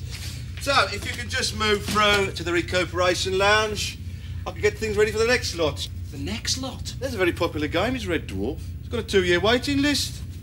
And we've got 20 machines. So, how'd you get killed then? Some kind of squid. The despair squid? There's no way that should have killed you. Why didn't you use the laser cannons? It's obvious. Well, Starbug didn't have a laser cannon capability. You twonk. You used the laser cannons on the crash... What's it? Esperanto. That's how you get out of it. How were we supposed to know that, you brummy git? Esperanto, that's a clue, isn't it? Esperanto. Hope. Hope defeats despair. The despair squid. It's a blatant clue, isn't it? Blatant. Blooming heck, if you didn't get that, you must have been playing like puddings. Which one was playing Lister then? Me. Did you get Kajansky? Was I supposed to? Supposed to? That's the objective of the game for Lister, you twonk. I mean, you're separated to begin with, then basically, it's a love story across time, space, death and reality. You must have got the easy stuff, that. Here, what did you think of the planet of the nymphomaniacs? The planet of the what? What, you missed that? Oh, that's the riot. Some people spend years on that. Which one was Rimmer? Me. Oh, he's amazing, isn't he? You can say that again. How long did it take you to suss him out, then? Oh, I had him sussed right from the beginning. What, really? You found the captain's message right away? What captain's message? The one that's sitting in the microdot in the eye in Rimmer's swimming certificate. Well, that's the clue, isn't it? Rimmer having a swimming certificate and not being able to swim. And that's a clue? It's a blatant clue, isn't it? A blatant clue to what? A blatant clue to the truth behind Rimmer. What truth? The truth to why he's such an insufferable prat. That's because of his parents, his upbringing, his background, the fact he was never loved. No. Yes. No. Yes. No! What was it, then? He was a hand-picked special agent for the Space Corps. He has memory arrays and was programmed to act like a complete twonk, so no one would suspect he was on a secret mission to destroy Red Dwarf in order to guide Lister to his destiny as creator of the second universe. You what? Yeah. You know that bit where Lister jump starts the second Big Bang with jump leads from Starbuck? Jump starts the second Big Bang. Well, that's the final irony, isn't it? Lister, the ultimate atheist, turns out, in fact, to be God. What? It's all in the captain's message. It's all in the microdots. Hang on a minute. Are you seriously telling me you were playing the Pratt version of Rimmer for all that time? For 4 years?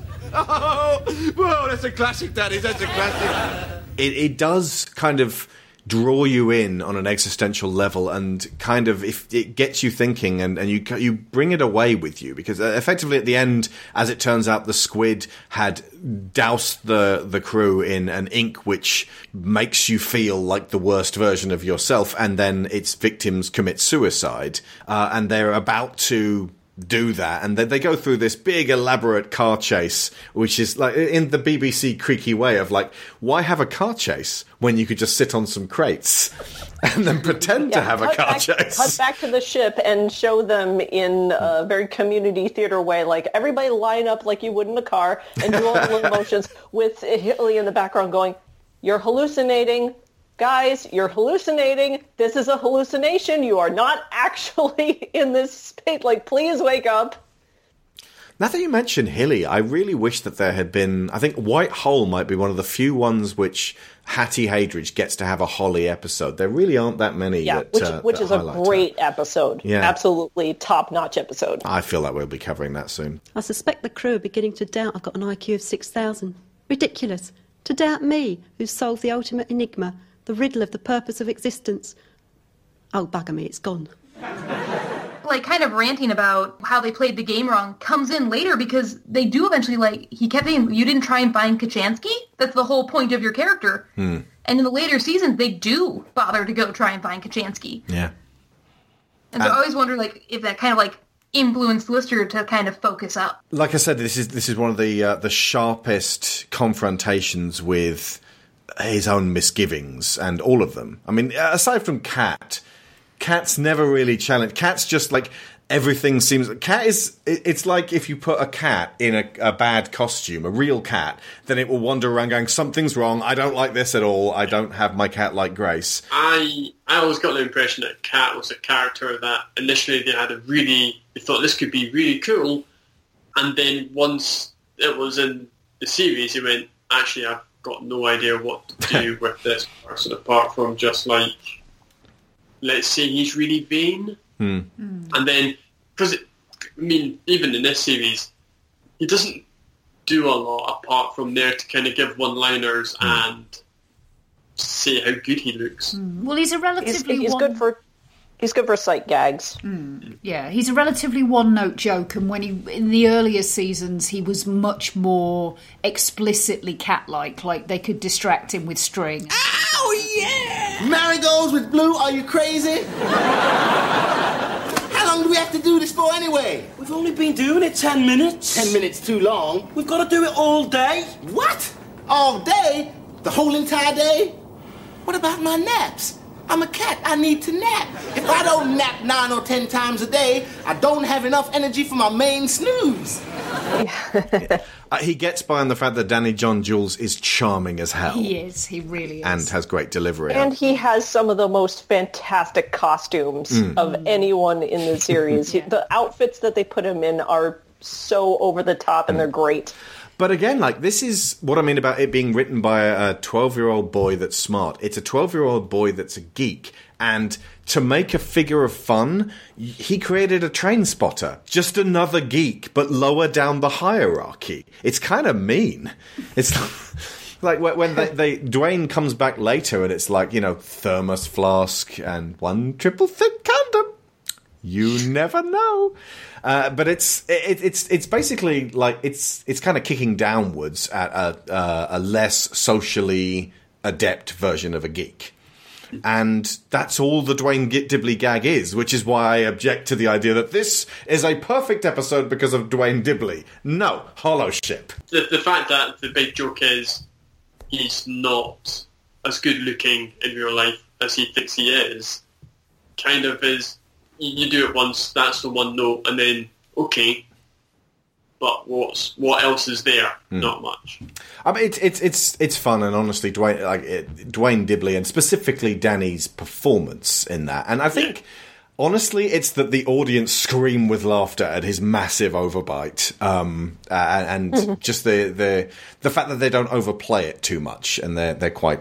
They have just enough, and then they ease back off it. So I don't not find Dwayne Dibley funny, but there's smarter things in Red Dwarf. It is a bit mean, but I do think half the humour in Dwayne Dibley is not Dwayne himself; it's how the cat reacts at the fact that he's got to be him. True, but it's important to note that everyone in Red Dwarf is a colossal nerd. Yes, even Cat. He's just a clothes nerd. Yeah. And he's also like the sole arbiter of his own race. Like, there's something in there, and I'm kind of looking forward to this episode where Cat gets an episode. I don't know what we're going to get from that, but season 5 I think will remain as my go-to starting point for Red Dwarf, because it's snappy and fast, and the episodes go by like that. And even if there's a bit where you're like, I'm not sure about that, it's gone almost immediately. It goes very quickly, so yeah. Fast, yeah.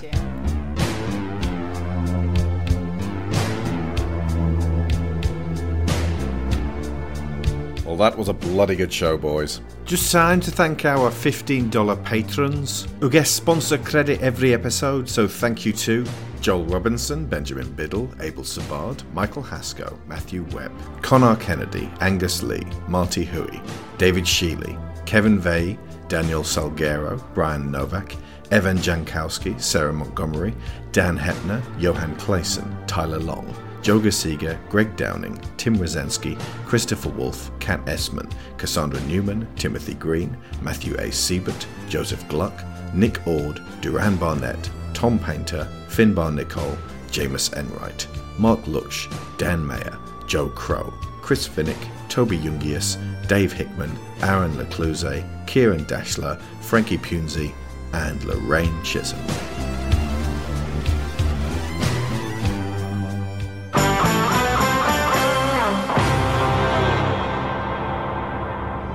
This is an SOS distress call from the mining ship Red Dwarf. The crew are dead, killed by a radiation leak. The only survivors were Dave Lister, who was in suspended animation during the disaster, and his pregnant cat, who was safely sealed in the hold. Revived 3 million years later, Lister's only companions are a life form... Oh.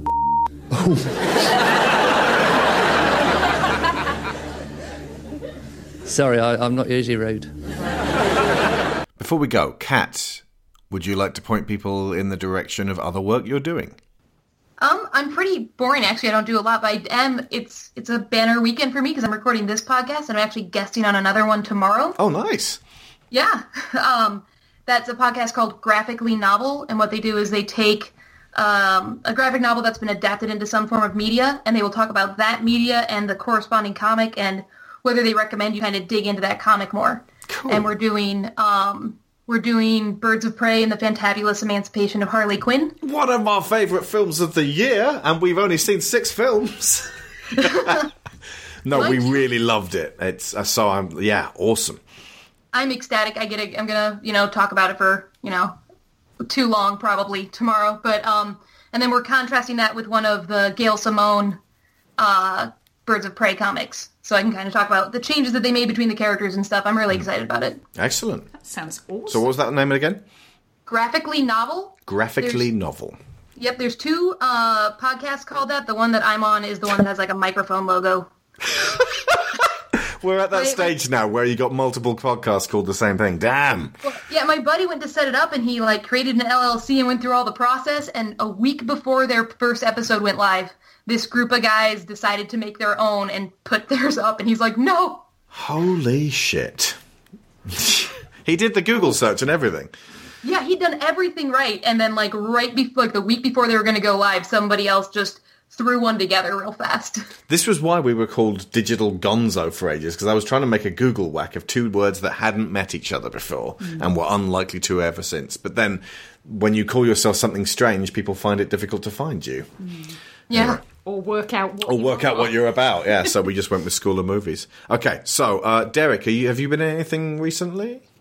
The only thing that I've been in recently is one of your shows, the next Resident Evil show. And apart from that, I'm very much just on Twitter at the new Dale Boy. I think we're going to put out the Resident Evil show after Red Dwarf, because this was so much fun that I want to get this out soon. So yeah, I'll just say you can hear Derrick in our Resident Evil Nemesis show coming very soon, folks. Yeah. Okay, so Maya, I would say, have you done anything recently since? Are you allowed to leave the house? I mean, what's up? No. You can leave the house diving for essentials, but as you probably have guessed, because production work is such it has such a wide range of people and all having to work in close quarters, productions pretty much across the nation are still shut down, as they well should be, because that creates one of those petri dish scenarios that we don't want to get into. Mm-hmm. However, a series that I briefly did some stunt work for just released on Netflix a few days ago. It released on the 15th of April. It's called Outer Banks. It is a teen drama. I have not seen it myself, but since people are kind of in quarantine at this point and might be looking for something new and different to stream, it should be widely available on Netflix. It was made specifically for that platform, and it has recently released. So that's something new that I was briefly a part of that you could check out if you are so inclined. It also seems to be doing pretty well as far as the feedback I'm getting. Audience feedback seems to be fairly high. So might be a fun teen drama to binge for a night or two as a distraction from all this craziness. We will be back with more School of Movies next week, and we'll be back with more Red Dwarf if you folks demand it. I've been Alex Shaw. I've been Sharon Shaw. And school's out.